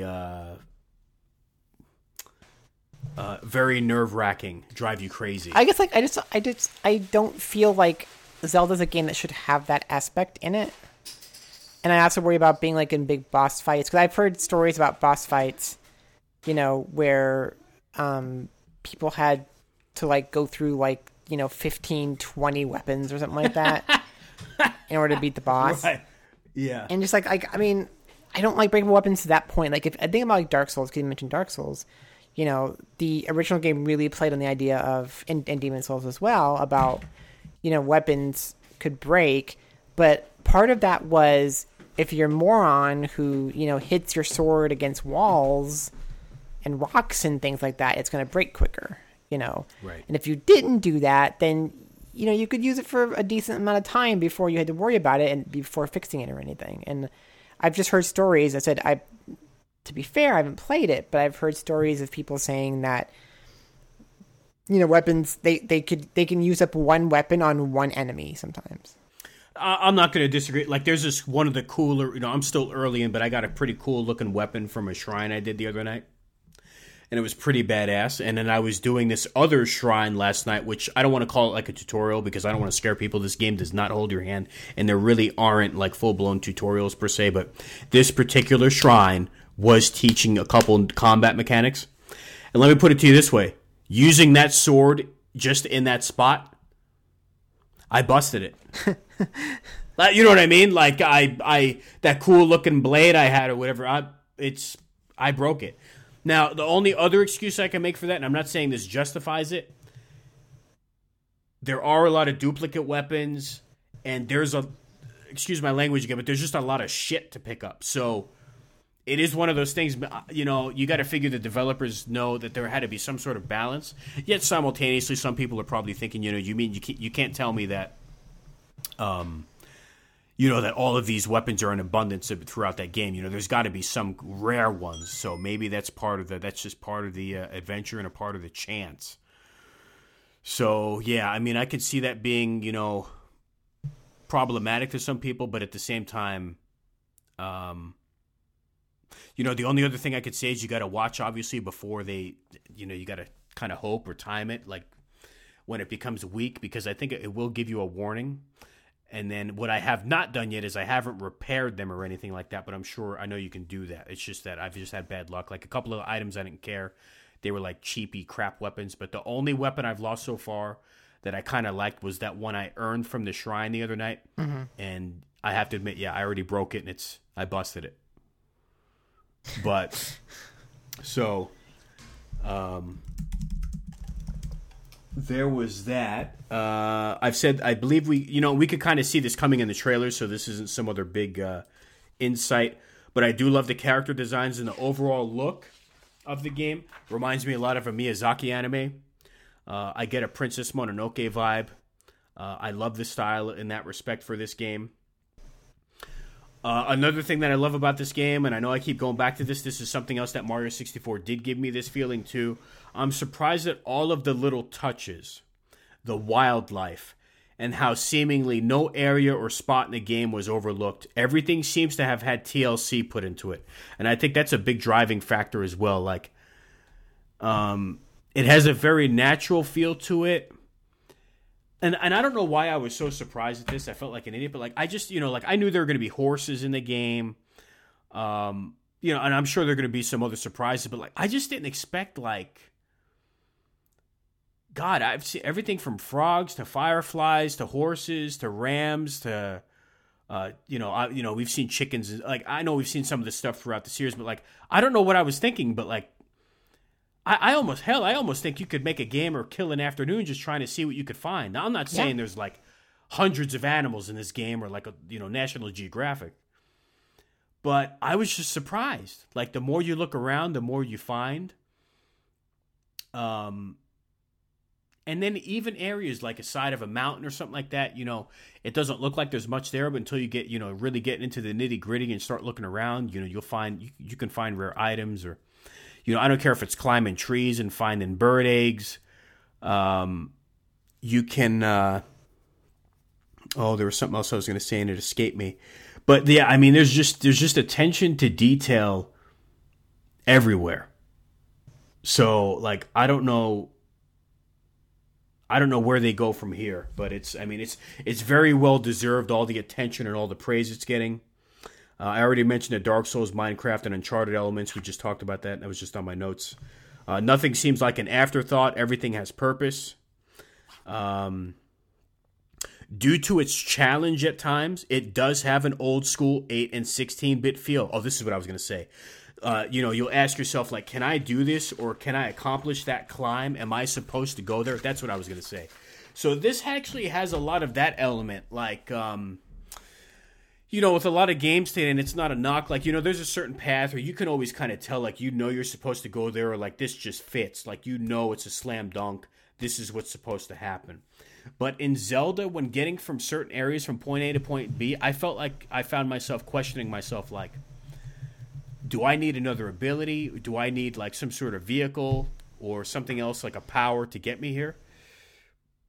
And a few of the times that I felt that, I was able to make the climb, so to speak. Now, and it will come down to a split hair, like a millisecond of time before your stamina runs out or whatever, but you can do it. So I felt that was a very old school feeling in a sense, like you can look at a spot and you're like, I don't think I can get there. And sometimes you can. Yeah. And then cooking element, talked about that a little bit. The cooking element's fun. That's a good time killer, just mixing with different concoctions. I've only got like 2 points left here. I said, most importantly, the game is fun and addictive, and you'll think about the game after turning the system off. That's probably the highest praise I can give it. And then my last thought here on Zelda for now is one game enough for now on Switch? Even if it is in the running for one of the greatest video games ever made, it's like we're back to that Mario 64 question from 1996. Here's the problem I have is just every single game I can think of where you say this is one of the greatest games ever, I can say, yeah, but there's people who don't like that kind of game. You know? And I get it. Look, I and especially get a game like but this, I mean, like, if you take Zelda open world, you know, that makes it kind of, I think, even less approachable on some level to casual players. So I think as if you're a hardcore Nintendo dork, you know, and you want to switch like right away, you're going to love Zelda. But I don't like that attitude. And I have seen people do it. And I think, you know, look, again, I'm not anti-Nintendo, but I think, to be fair, Nintendo fans are the worst about this, about saying, well, you should just like this game. You know? Because I remember back in the N64 days, you know, I did not like Mario 64. And I got roasted for that. I get roasted for it today still, you know? But it's just like, okay, that's fine. I know you loved it. I know a lot of people loved it, but it's just not a game for everybody. And I think there is this kind of trend sometimes, especially with Nintendo people, is thinking that if it's a big Nintendo game that a decent amount of people love, then like everybody should love it. And so I don't think Legend of Zelda is enough. Like, I think it needed one other big game. Like, it's a whole topic of like, I think Nintendo purposely, you know, wanted people only focusing on Zelda, and so we couldn't even get like, you know, I mean, because we could have had Mario Kart, I think, at launch. We could have had Splatoon at launch. You know, just something, but I think it's just like, no, we want people only playing Zelda. You know, this goes back to that E3 where they had an entire booth only for Zelda, and I don't like that attitude. It's like if Sony said, we have the new God of War, that's all you need. You know. Now, I have a couple things to say, and I have a question to ask you that you've already answered, but I need refreshing before I get to that. So I need you to know something. I am not an undercover spy for Nintendo. I need you to know that I am a Sega person. I mean that from the heart. You know, if I could snap my fingers, I would put Sega right back in the mix. And I want their style of game to come back. I want that unexpected back. I want to make that very clear. I love Capcom. I love old SNK. Everyone knows where my heart lies in gaming. But I have to say really quick, I don't know how, and this is not a knock on you. I'm speaking in general to the masses. So I know you, and it doesn't hurt my feelings. But like, I don't know how anyone could look at Mario 64 as the first example, and like, as much of a Sega fan as I am, and I wish Sega won and all that kind of crap, I don't know how Mario 64 isn't like, from a gamer's perspective, like, wow. But that aside, I get a lot of that from Zelda. Now, I will tell you, if I'm not being biased and whatever you want to call me, I will say this. I don't think the scope of the game or the size is what would turn someone off. If I'm being very honest with you, but I don't think it's as extreme as Dark Souls, because I played a tiny bit of Dark Souls, and that game, or Bloodborne especially, which I've talked about. That game will kick your ass. Zelda isn't on that level, but I will tell you, for a casual gamer, I could see someone getting turned off by some of the difficulty. Well, I think difficulty, and also just, I mean, do you know where to go? This is going to sound like the biggest load of bullshit that to an extent, yes, this is going to sound like such biased bullshit. I think the difference between Zelda and other games that are open world or open world like it, where you might throw in the towel or be like, this isn't for me, or I don't care. Even if you get stuck in Zelda or you're trying to figure things out, because of the way the game is and the way the exploration is set up, I think more often than not, you won't want to stop. So because of the way the game is crafted and its natural aspect to it, like, you really get a sense of exploration and like wanting to find out or find things on your own. Now, that's not to say on the map, so I'll get a little specific. I think you can put 5 waypoint markers on your rotating map that's in the bottom right of the screen, or you can make it static. And then when you hit the minus button, or what I like to still call it select, but the minus button, That'll bring up your map, which you can zoom in and out on. And on that, I dare say you can put up to 100 markers manually of different symbols and whatnot. Those do not show up. This might sound a little confusing. Those won't show up on your rotating main in-game map. You set those main 5 markers in-game by pressing in on your R stick, which gives you your zoom or scope when searching things. But for other reasons, like let's say you get to a spot and you're like, okay, there's this boss here that like destroyed me and I went past this area. So for example, I encountered something like that. So I went to my map and I put a skull in that area. Or let's say I found something where it said something like there was like a riddle or something. It's like I need to use this power. I need to come back here when I have X, Y, and Z. Then I'll put like a star there. So you do have the ability to manually mark a select amount of stuff in real time. And then in the game, there are times where you talk to people and they'll give you hints or they'll give you like cues in terms of like pointing out in the distance, or the camera will show you the general area. And you do a little bit of that figuring out on your own. But as you come across stuff, you can manually mark stuff. I'll make a weird comparison that just came to me. I don't know. I wouldn't say it's as extreme as this. Could we make the comparison to like Etrian Odyssey? In terms of like marking stuff, you mean? Yeah, because on the Etrian Odyssey, Etrian Odyssey was super hardcore because you had to make your own map. Right. Yeah, and that was part. I mean, that was part of the game. That was making of course. Map. Sure, but I think you could mark stuff and like mark shit up and put. So there is a little bit of that element. Like I would say Zelda has like arguably some elements like that, but not too extreme. Like just enough to make you remember that video games didn't always hold your hand as much as they do now, but at the same time they're kind enough to, to give you some direction. Yeah, but I guess what I'm saying is like, what about people who don't like that? I mean, because I know people who would just be like, I can't play this because I don't know where to go and what to do. I mean, here's the thing. I haven't used this in a while, but like if I was in a store and I was selling it to someone, I mean, I'm fair. So I'd be like, look, what type of games do you like? What are you looking for? And if I explained all that to them and unless we had a demo unit running, I'd be like, look, then maybe it's not for you right now, or come back on the Switch when this and this comes out. I try to find something that they want. So I get that argument, but I can't imagine. I mean, you'd have to be I don't know.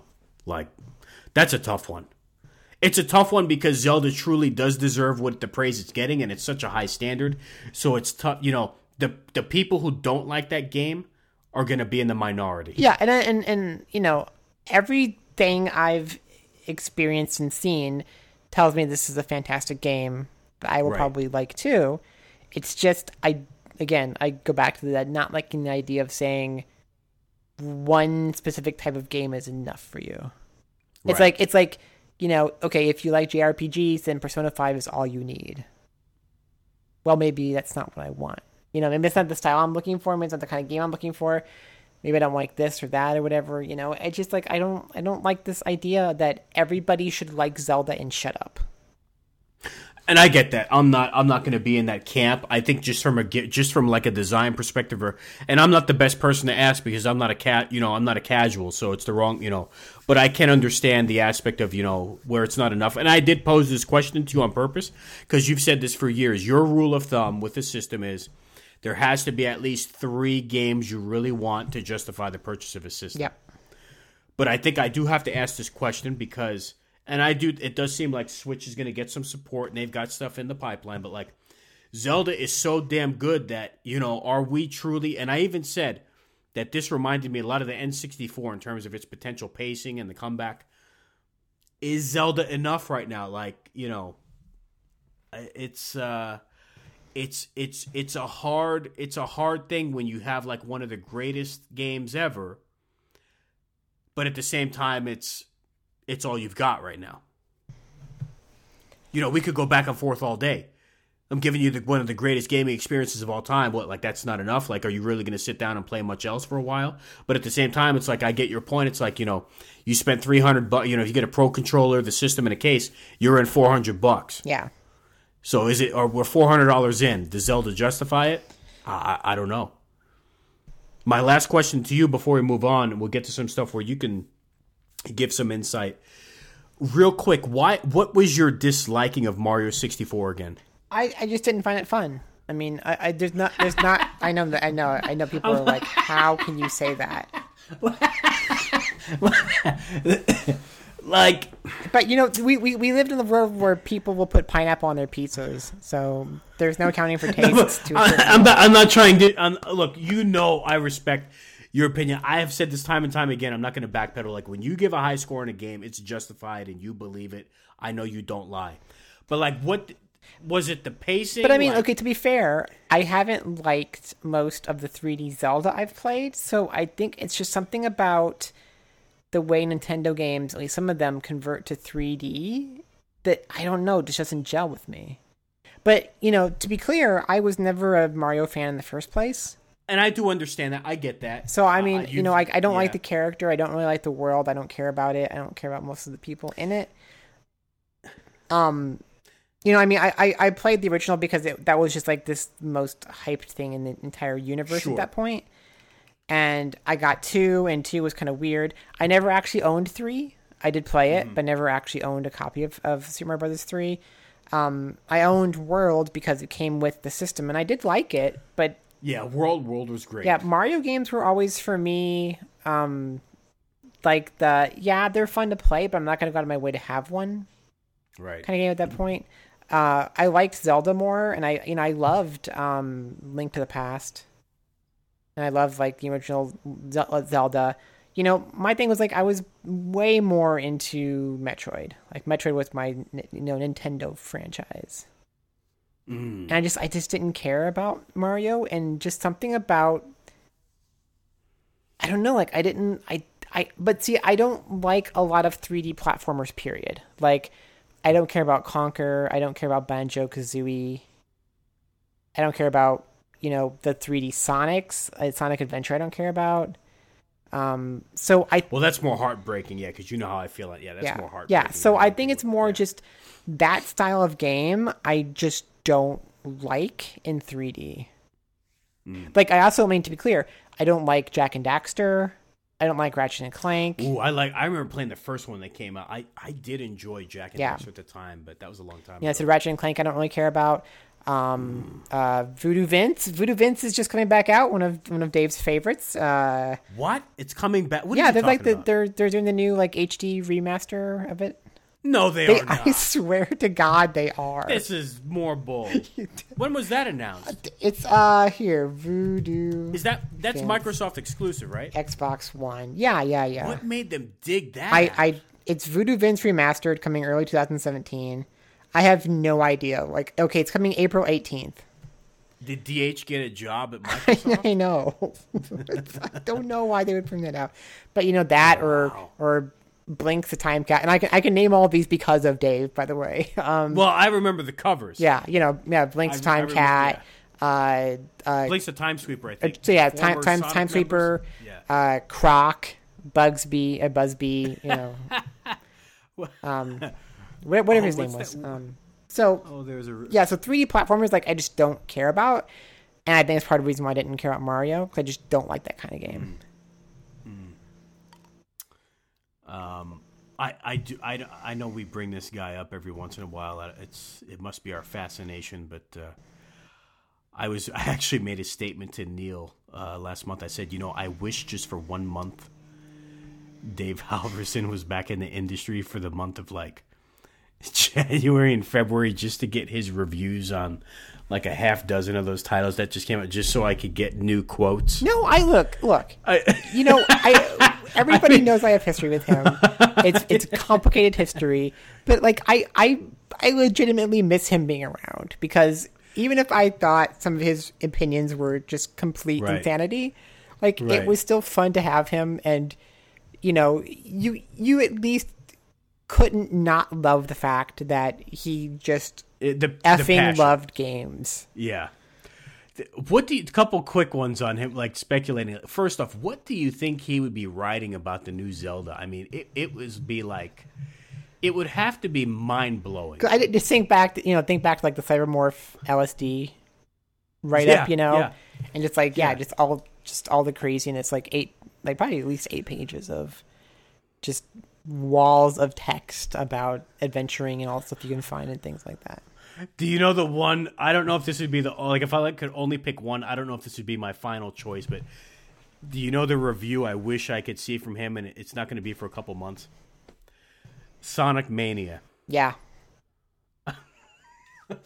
I hope he at least gets to play that. Like I said, I don't even know where he's at, what he's doing. He's just kind of vanished. I checked the Game Fan page recently, and GameFanMag.com, as of the last few days I checked, I almost texted you. It was still under. It was like, we'll be back soon. Yeah.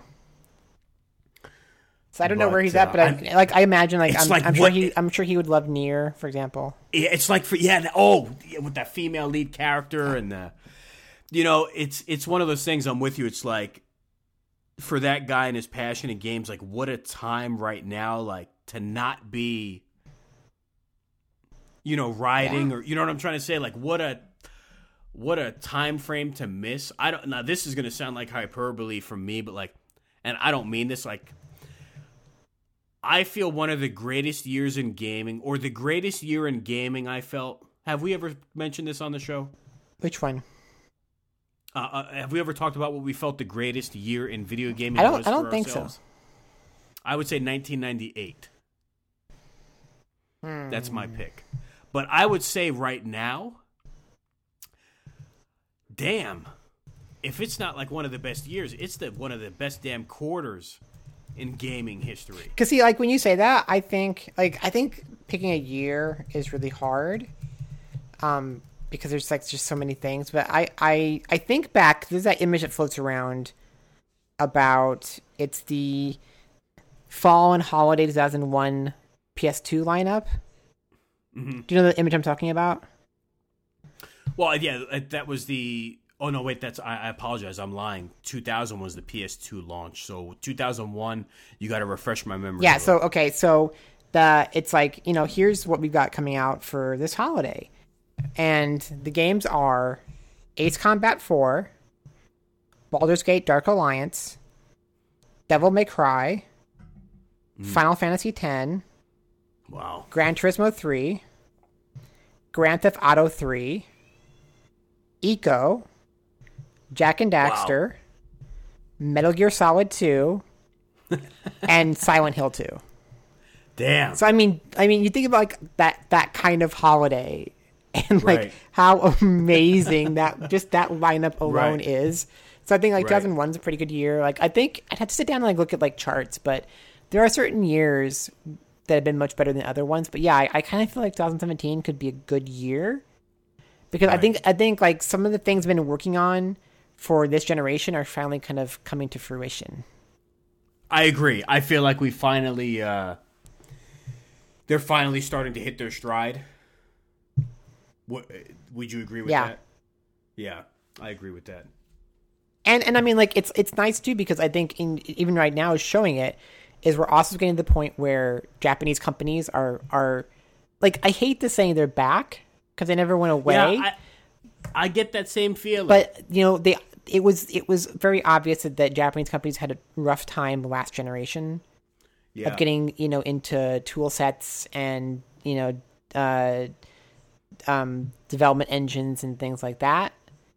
So I feel like this is a generation that they finally found their footing again, and we're really seeing that too. Yeah, I agree. So let me ask you this: moving along, we are now at the 1 hour and 50-minute mark on GVGP 25. I want to thank our listeners for tuning back in. So okay, before you go on, yep, because since you haven't played it, do you want to save one of these topics till next show? Oh, you're talking about the one that starts with an N, ends with an R, and has an IE in the middle? Say it begins with N, ends with ear? Yes. Sure. I mean, I would just say real quick, just talk about Nier Automata, the new game from Yoko Taro and Platinum Games. It's fantastic. I mean, it's just really quick, so to try to convince people to go buy it themselves. And I know you're going to know this. There's like the kind of B tier in Japanese gaming, that there's a whole lot of games in that B tier. Right. Where you're always like, these are really cool ideas, but the team just didn't have what it took to really make that idea work. And I think a lot of times when you get kind of Japanese open world or more adventure-y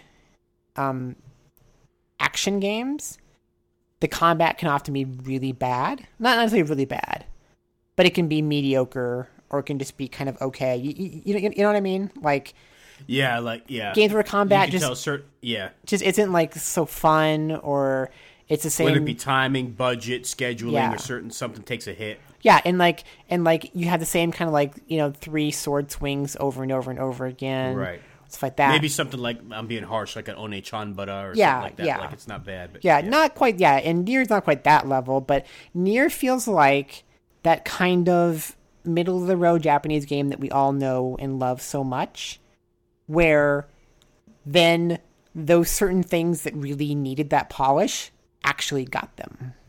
Oh, okay. Where the combat is fantastic, the storytelling is great, the characters are interesting, the soundtrack is unbelievable. Oh yeah, it's oh my god, it's so good. That good, yeah. Huh? It's like I want to buy the soundtrack good. I don't know why I got this vibe from it. I don't know why, and I did play the demo, but I don't know what it is.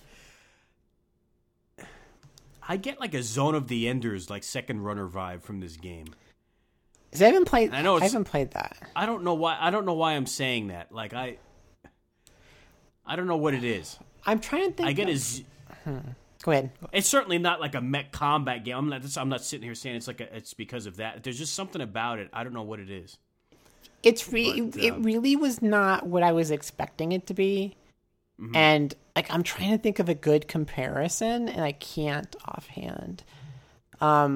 It's just it's not on the same level, because I think Gravity Rush didn't do it as much. But I think anybody who plays Gravity Rush, there's this kind of feeling of something's not right the entire time. Like there's something weird about the world, and everything's just a little bit off, and it makes it, in a way, kind of just unnerving and creepy. Mm-hmm. And that's definitely an aspect also that Nier has, where just right from the beginning you're like, okay, things aren't really what they're supposed to be, and it just keeps like building more and more and more. And like I said, I don't want to say too much, because I think it'd be better once you've played it so we can both talk about it. But I think anybody out there who's wondering about it, I think it's fantastic. And I said I gave it an 8.5 just because it does have some technical things. It does have some areas where it could be better. There's a few storyline choices I didn't care for too much, but it feels like just so different. And I'll go back into Gravity Rush, like how Gravity Rush didn't feel like any game you knew. It felt like its own kind of thing that stood out from everything else. I think Nier Automata is very much the same way. Like you'll play it and you'll be like, this doesn't feel like anything that I've played otherwise. Yeah, that's certainly not an easy feat to accomplish these days, where new ideas are so thin and it's so tough to do something that hasn't been done before. Yeah.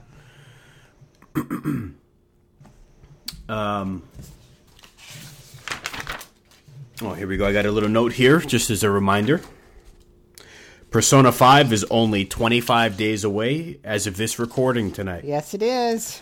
And then also as a friendly reminder to listeners, if you still haven't taken that plunge on PlayStation 4, or you don't have a PlayStation 4 yet, don't forget it's still coming to PlayStation 3. Which I keep thinking, like, should I buy a PS3 copy as well? I think in a weird way, even though, okay, so there is that nice box set on PS4, which probably has the ability to go up in value. I think that's possible. But I think, at least standalone, I think the PS3 one's going to certainly wind up being the rarer of the two. You know what I mean? Because I bet you stores, like physical stores, like, I would imagine they're only going to get like exactly the amount of the PS3 copies that are pre-ordered, or maybe one or two extra on top of it, maybe.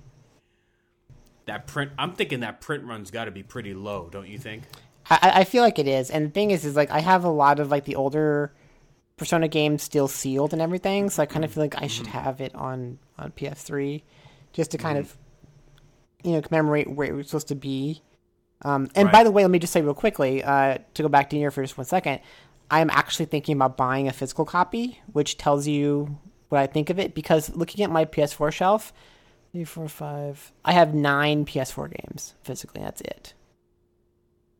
That's like all I own. So like I unless, I mean, the only time I ever buy a PS4 game physically is if I really, really care about it and want it to kind of be there.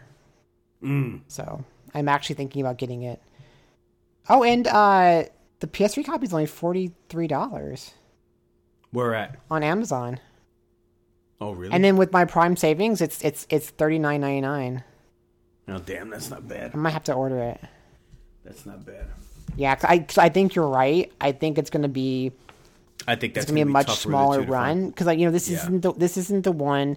This is like a Atlas saying, "Look, we know we promised it to you, so we'll get it to you." But this is not going to be the game that's going to be on store shelves for very long. I think this is not going to be the one that you're going to go to a store and be able to. No, find. Because even like your, I hate to keep bringing them up, but like your GameStops, like their PS3 section is like in a corner. Like they still have a pretty healthy like used section for PS3, but like, I mean, it is slim pickings on, new stuff. Yeah, so I might have to order this. I watched one of the latest trailers for it the other night on the official PlayStation YouTube channel. I saw the latest trailer for Persona 5. I mean, I don't know what else to say. It sounds like we're being paid off, or I'm running out of words to describe things, but it looked amazing. I can't say much about it. Yeah. I can tell you, I said this on Twitter, that I think visually, and I want to be clear, I don't mean in terms of just graphics.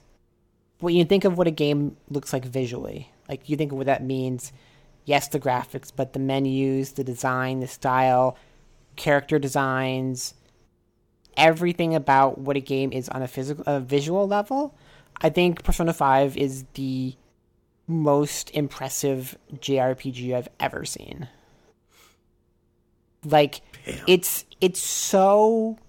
You know what it is remember when, like, Steve Jobs announced the iPhone, the original iPhone, and you kind of looked at every other phone that was out there, and you're like, wow, this iPhone just looks like another level. Right. Like, that to me is Persona 5.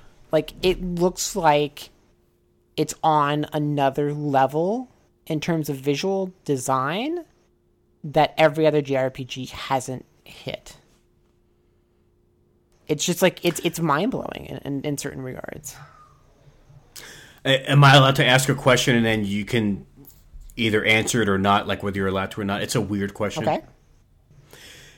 Like, you remember, like, in Persona 4 and Persona 3, like, you'll go to certain areas, or, like, when you shop around, and, like, you'll see little animations of them, like, sitting down and eating, or, like, there's a lot of attention to detail in that respect, or, like, if it's like, hey, meet me here after school, or go get, like, a ramen bowl, and then you see them talking, like, at the bar, at the restaurant, you see them, like, the animation of them actually eating, and then, like, the hearts, like, for the bond or whatever. Yeah.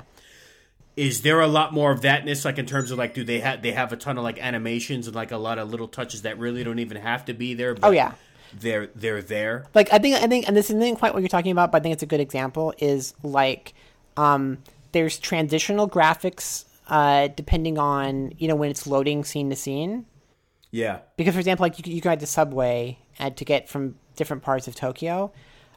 So like, those transitional graphics change depending on where you're at. So, for example, if you're getting on or off the subway, if you're in a subway station, then you see like these silhouettes of people like walking through the train station or waiting on the on the train or things like that. Or if you're in school, it's like students walking down the hall. It's like little things like that, and then like the like character interactions like you're talking about. And I think part of what makes it work just so much better this time around is the fact that it's got that Catherine style to it. Yeah. It's not like the old kind of, and I mean, it's so funny because I love Persona 3, I love Persona 4, but looking at them now, they look so old and so out of date and so weird with just like the kind of, kind of pseudo it's hard to hear that because it had such an awesome look. Yeah. I mean, But the way it's the more properly proportional characters and world and everything just looks on like a totally different level than previous Persona games. At least 3 and 4. I mean, I can't believe, I don't know where to go from here, because it's like we've talked about so many great titles, and now we've got this thing coming up in 100 some hours of your life to devote to this game. Oh, you know what? I don't know if you can talk about... Okay, so you said Nier Automata had an awesome soundtrack. Does the soundtrack on this live up to P3 and P4? I can't answer that because... I'm not laughing at you. Well, just because Lions say you watched the Twitch stream. Well, no, I mean, it's two good little problems. His first is because Nier caught me off guard so much in terms of soundtrack, that I think I haven't paid enough attention to Persona 5 soundtrack. And I just haven't really listened to it enough.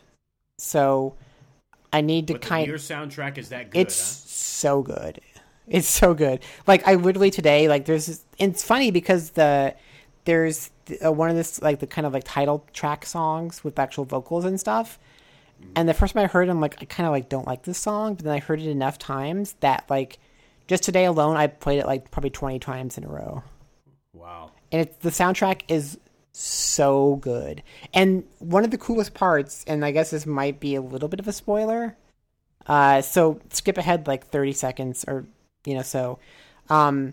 is that there's a certain thing you can do, like a special skill that one character has, and it goes into this weird, like, computer world, and when it does that, it makes whatever music track was playing turn 8-bit.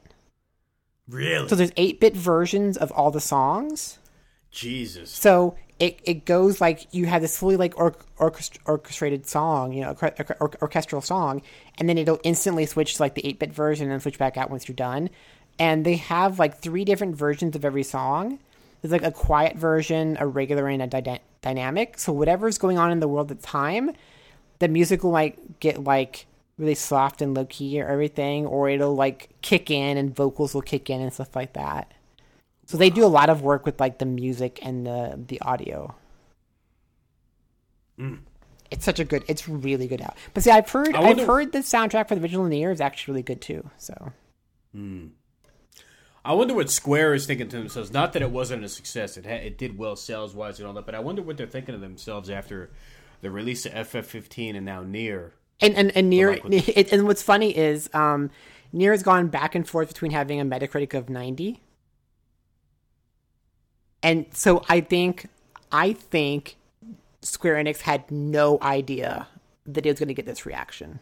Right. I think they were like, we hopefully maybe like 7.5, 8, or, something like that. Like, I think they're probably really surprised right now about just how good of scores it's getting.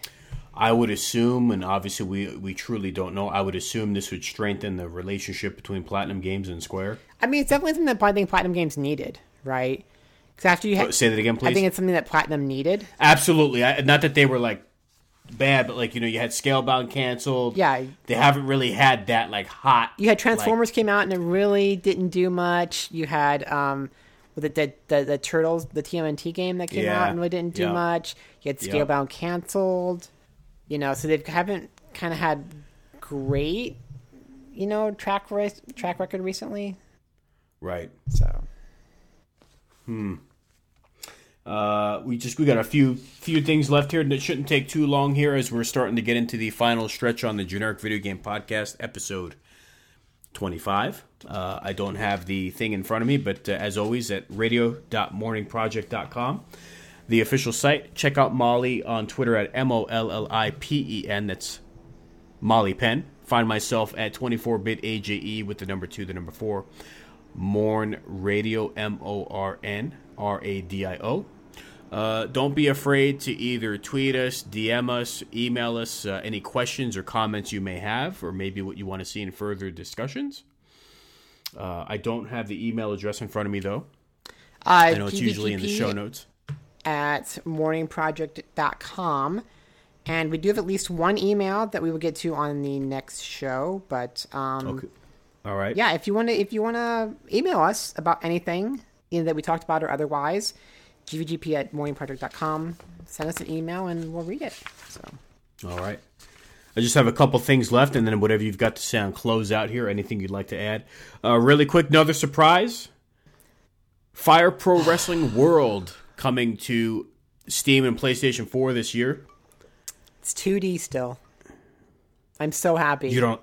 Oh, yeah, I'm yes. So happy about this game. Yes. I'm so yes. excited.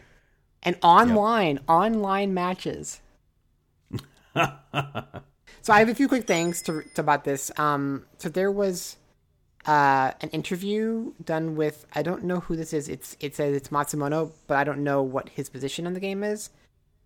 But for example, they said they had actually tried making it 3D. But it says, we did develop a 3D model at the development company in Shibuya, but as expected, it was useless. It had to be 2D. Really? The fans probably also want 2D, so it was decided to go with 2D from the start.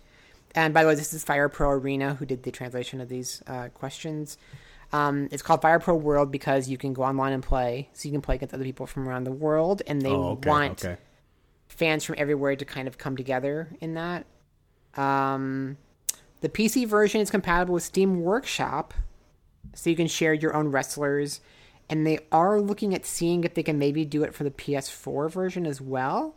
Yeah, that would be huge. They said, I was thinking about outputting data with character strings, but that was about 3 pages long that it would take of characters in order to like, instead of like a password kind of a thing, you know?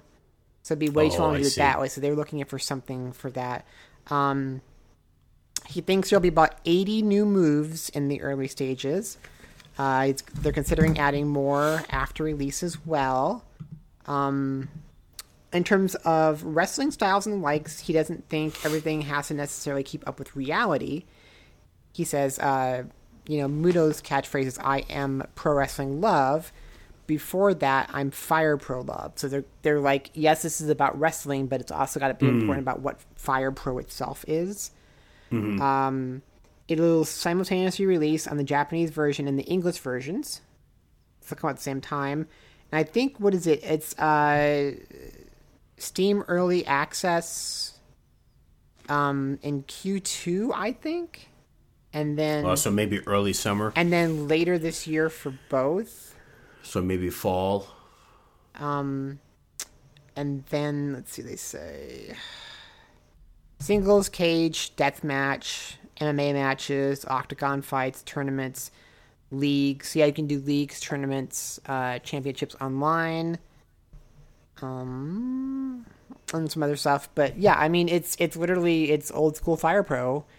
They're doing a filter effect on the 2D sprites. They did not go back and redraw everything. And I think if you're like a real Fire Pro fan, you understand why, because there's just like so much to this game. I think this is one of those kind of things where we're lucky to have it exist, period. So I think, not having completely redrawn sprites is not a big concern to me. I care about the gameplay. I care about the customization, the depth of those kind of things. So I am just, like, super hyped about this. Yeah, I'm very excited. I mean, I'll definitely be on board. If I was being a greedy snot... while I never owned it, I think you might have. You owned Fireman, or you owned Six Man Scramble on Saturn, the one with the larger sprites but small roster. Yeah, so Six Man Scramble was the first game I ever owned, and then I owned, was it Fire Pro Wrestling D? Is that the Dreamcast? Yeah, version? I have. Yeah, I got that. Yeah, one. and then Returns for PS2. But Six Man Scramble, that was done by the Fire Pro team, wasn't it? But it was more arcadey and larger sprites. No, I don't think it's that. I mean, it certainly wasn't arcadey. It was like I literally printed out like 100-some page FAQ off the internet in order to play the game and know what everything was. So for Six Man Scramble, yeah. Wow. Are you not thinking of something else? What am I thinking of? I don't know. Oh, you know what? Am I thinking of Blazing Tornado? Because there was something on Saturn that had awesome looking sprites, but it was a small cast. Maybe you are thinking about that. I think I'm thinking of Blazing Tornado. What I was going to say Fire Pro was Gaiden rate Blazing Tornado. And it's got large sprites, right? I think it looks like that's what you're thinking of. Yes, Yeah, yes, that's what you're thinking of. I would love, yeah. I would love Fireman to. Could you imagine that? Which one? With that, could you imagine that with that look, with all the options? Yeah, yeah. As I just, the problem is just at this point, it's just too expensive to do 2D sprites, right? Because of HD, which I can't. Is it okay? Hold on. Is it because it's a dying art? Is that why it's so expensive, or is it just due to the time? I think it's a combination of things. I think it's a dying art. I think it's hard to comprehend how much more work you have to put into HD sprites.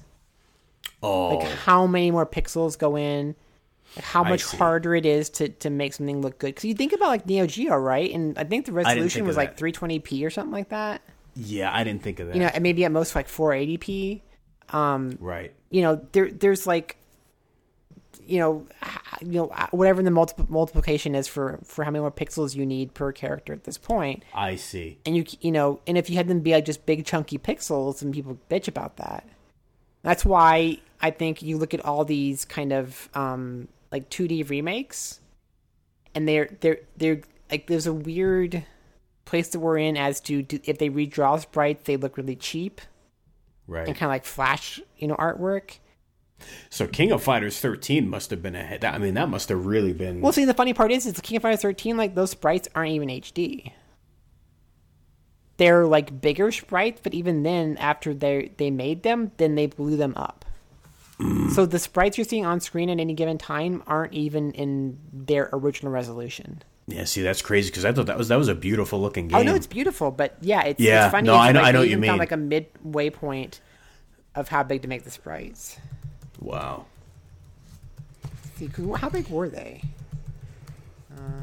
Sprites, because they weren't like I said, because it's like, oh, they're kind of redrawing, or they were making all their sprites in HD and everything. But if you actually go online and look at them, I think they might be as tall as like Neo Geo games used to be, period. So you're looking about, because I'm looking at Terry, and Terry is about 229 pixels tall.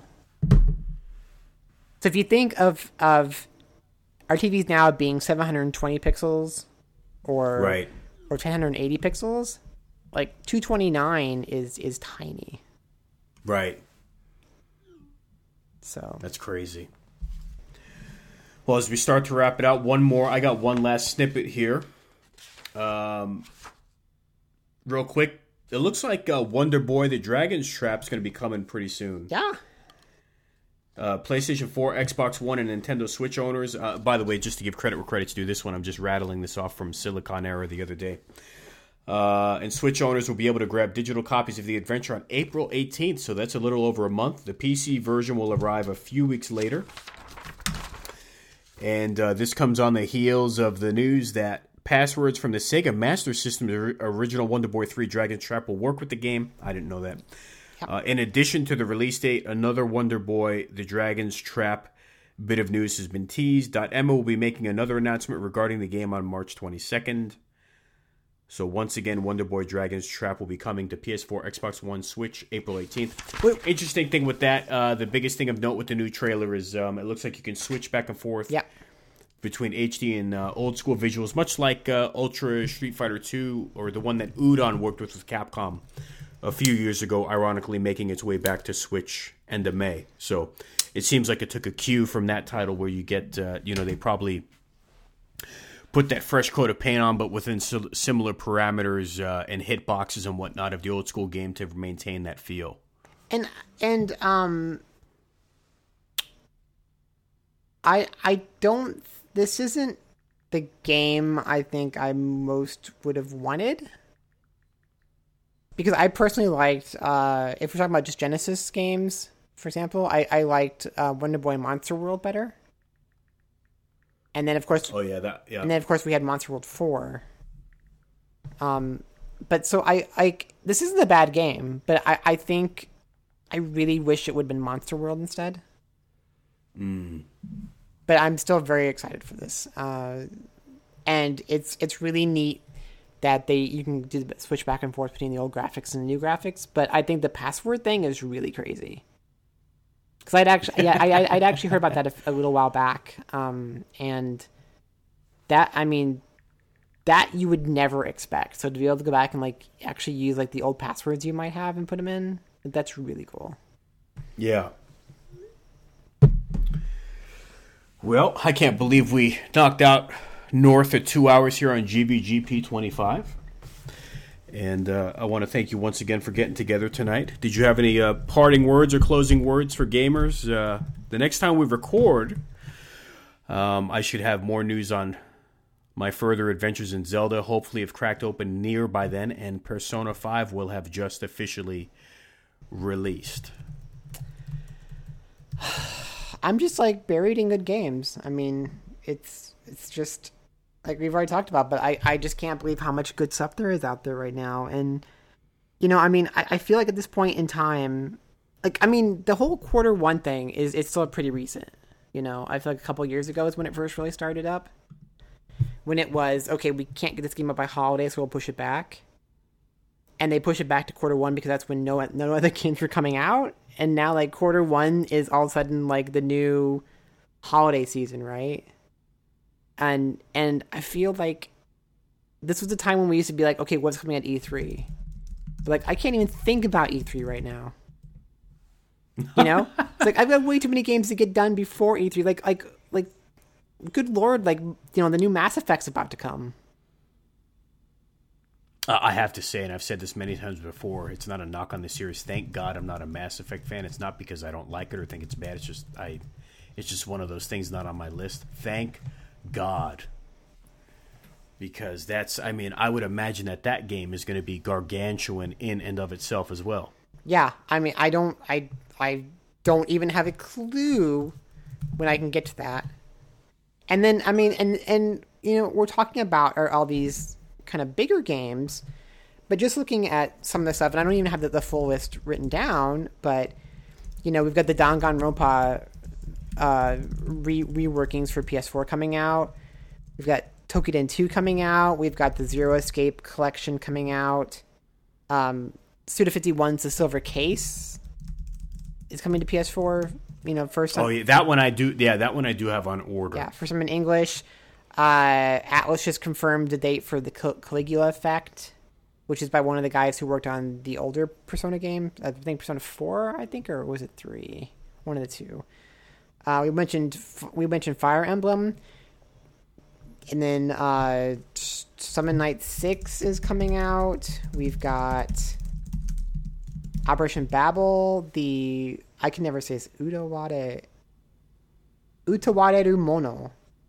The 2-part kind of RPG visual novel games that Atlas is bringing. Cladden Returns. We have Tokyo Xanadu coming. We have Fault Milestone 1 coming. Mary Skelter Nightmares. We have Danganronpa Volume 3. We still have Ni no Kuni coming this year. Ni no Kuni 2. Jesus. We just announced E7 is coming this year. What's that coming to? That's coming to, is it Vita and PS4? Yeah, PS4 and Vita. We have the Final Fantasy 12 remaster coming. Oh, wow. Yeah, the Zodiac Age, was that this summer? Yeah, I think they haven't given it the full date, but yeah, I think it's this summer. Tokyo Xanadu EX Plus. So there, I mean, that's just a few things. There's also, let's see, any of this stuff. Bloodstained isn't this year. No, it's 2018 now. Dragon Quest Heroes 2 we still have to get. Momodora just got announced. That really cool little like indie Japanese platformer, action platformer.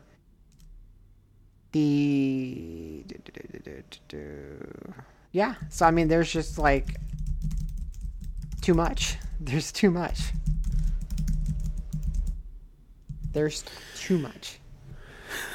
and that's all Japanese stuff. You know, that's not even including any of the big games we're going to get. You know, are we going to get God of War this year? Are we going to get Crackdown 3 this year? Are we going to get, you know, all this kind of stuff like that? We have Switch things coming, and you know, there'll probably be surprises for everything at E3. So it's going to be a good year of gaming.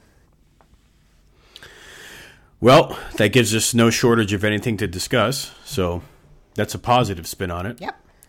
So hopefully if we haven't gone blind from looking at our screens for 22 hours a day, and we haven't gone bonkers, we hope to be back within the next few weeks here for the next Generic Video Game Podcast. Once again, want to thank everyone again for taking the time, subscribing on iTunes. We love the feedback and the questions. And until next time, we hope you enjoy all of the new goodies that are out there, no matter which system you have. And we will catch you sooner rather than later. Have a good one.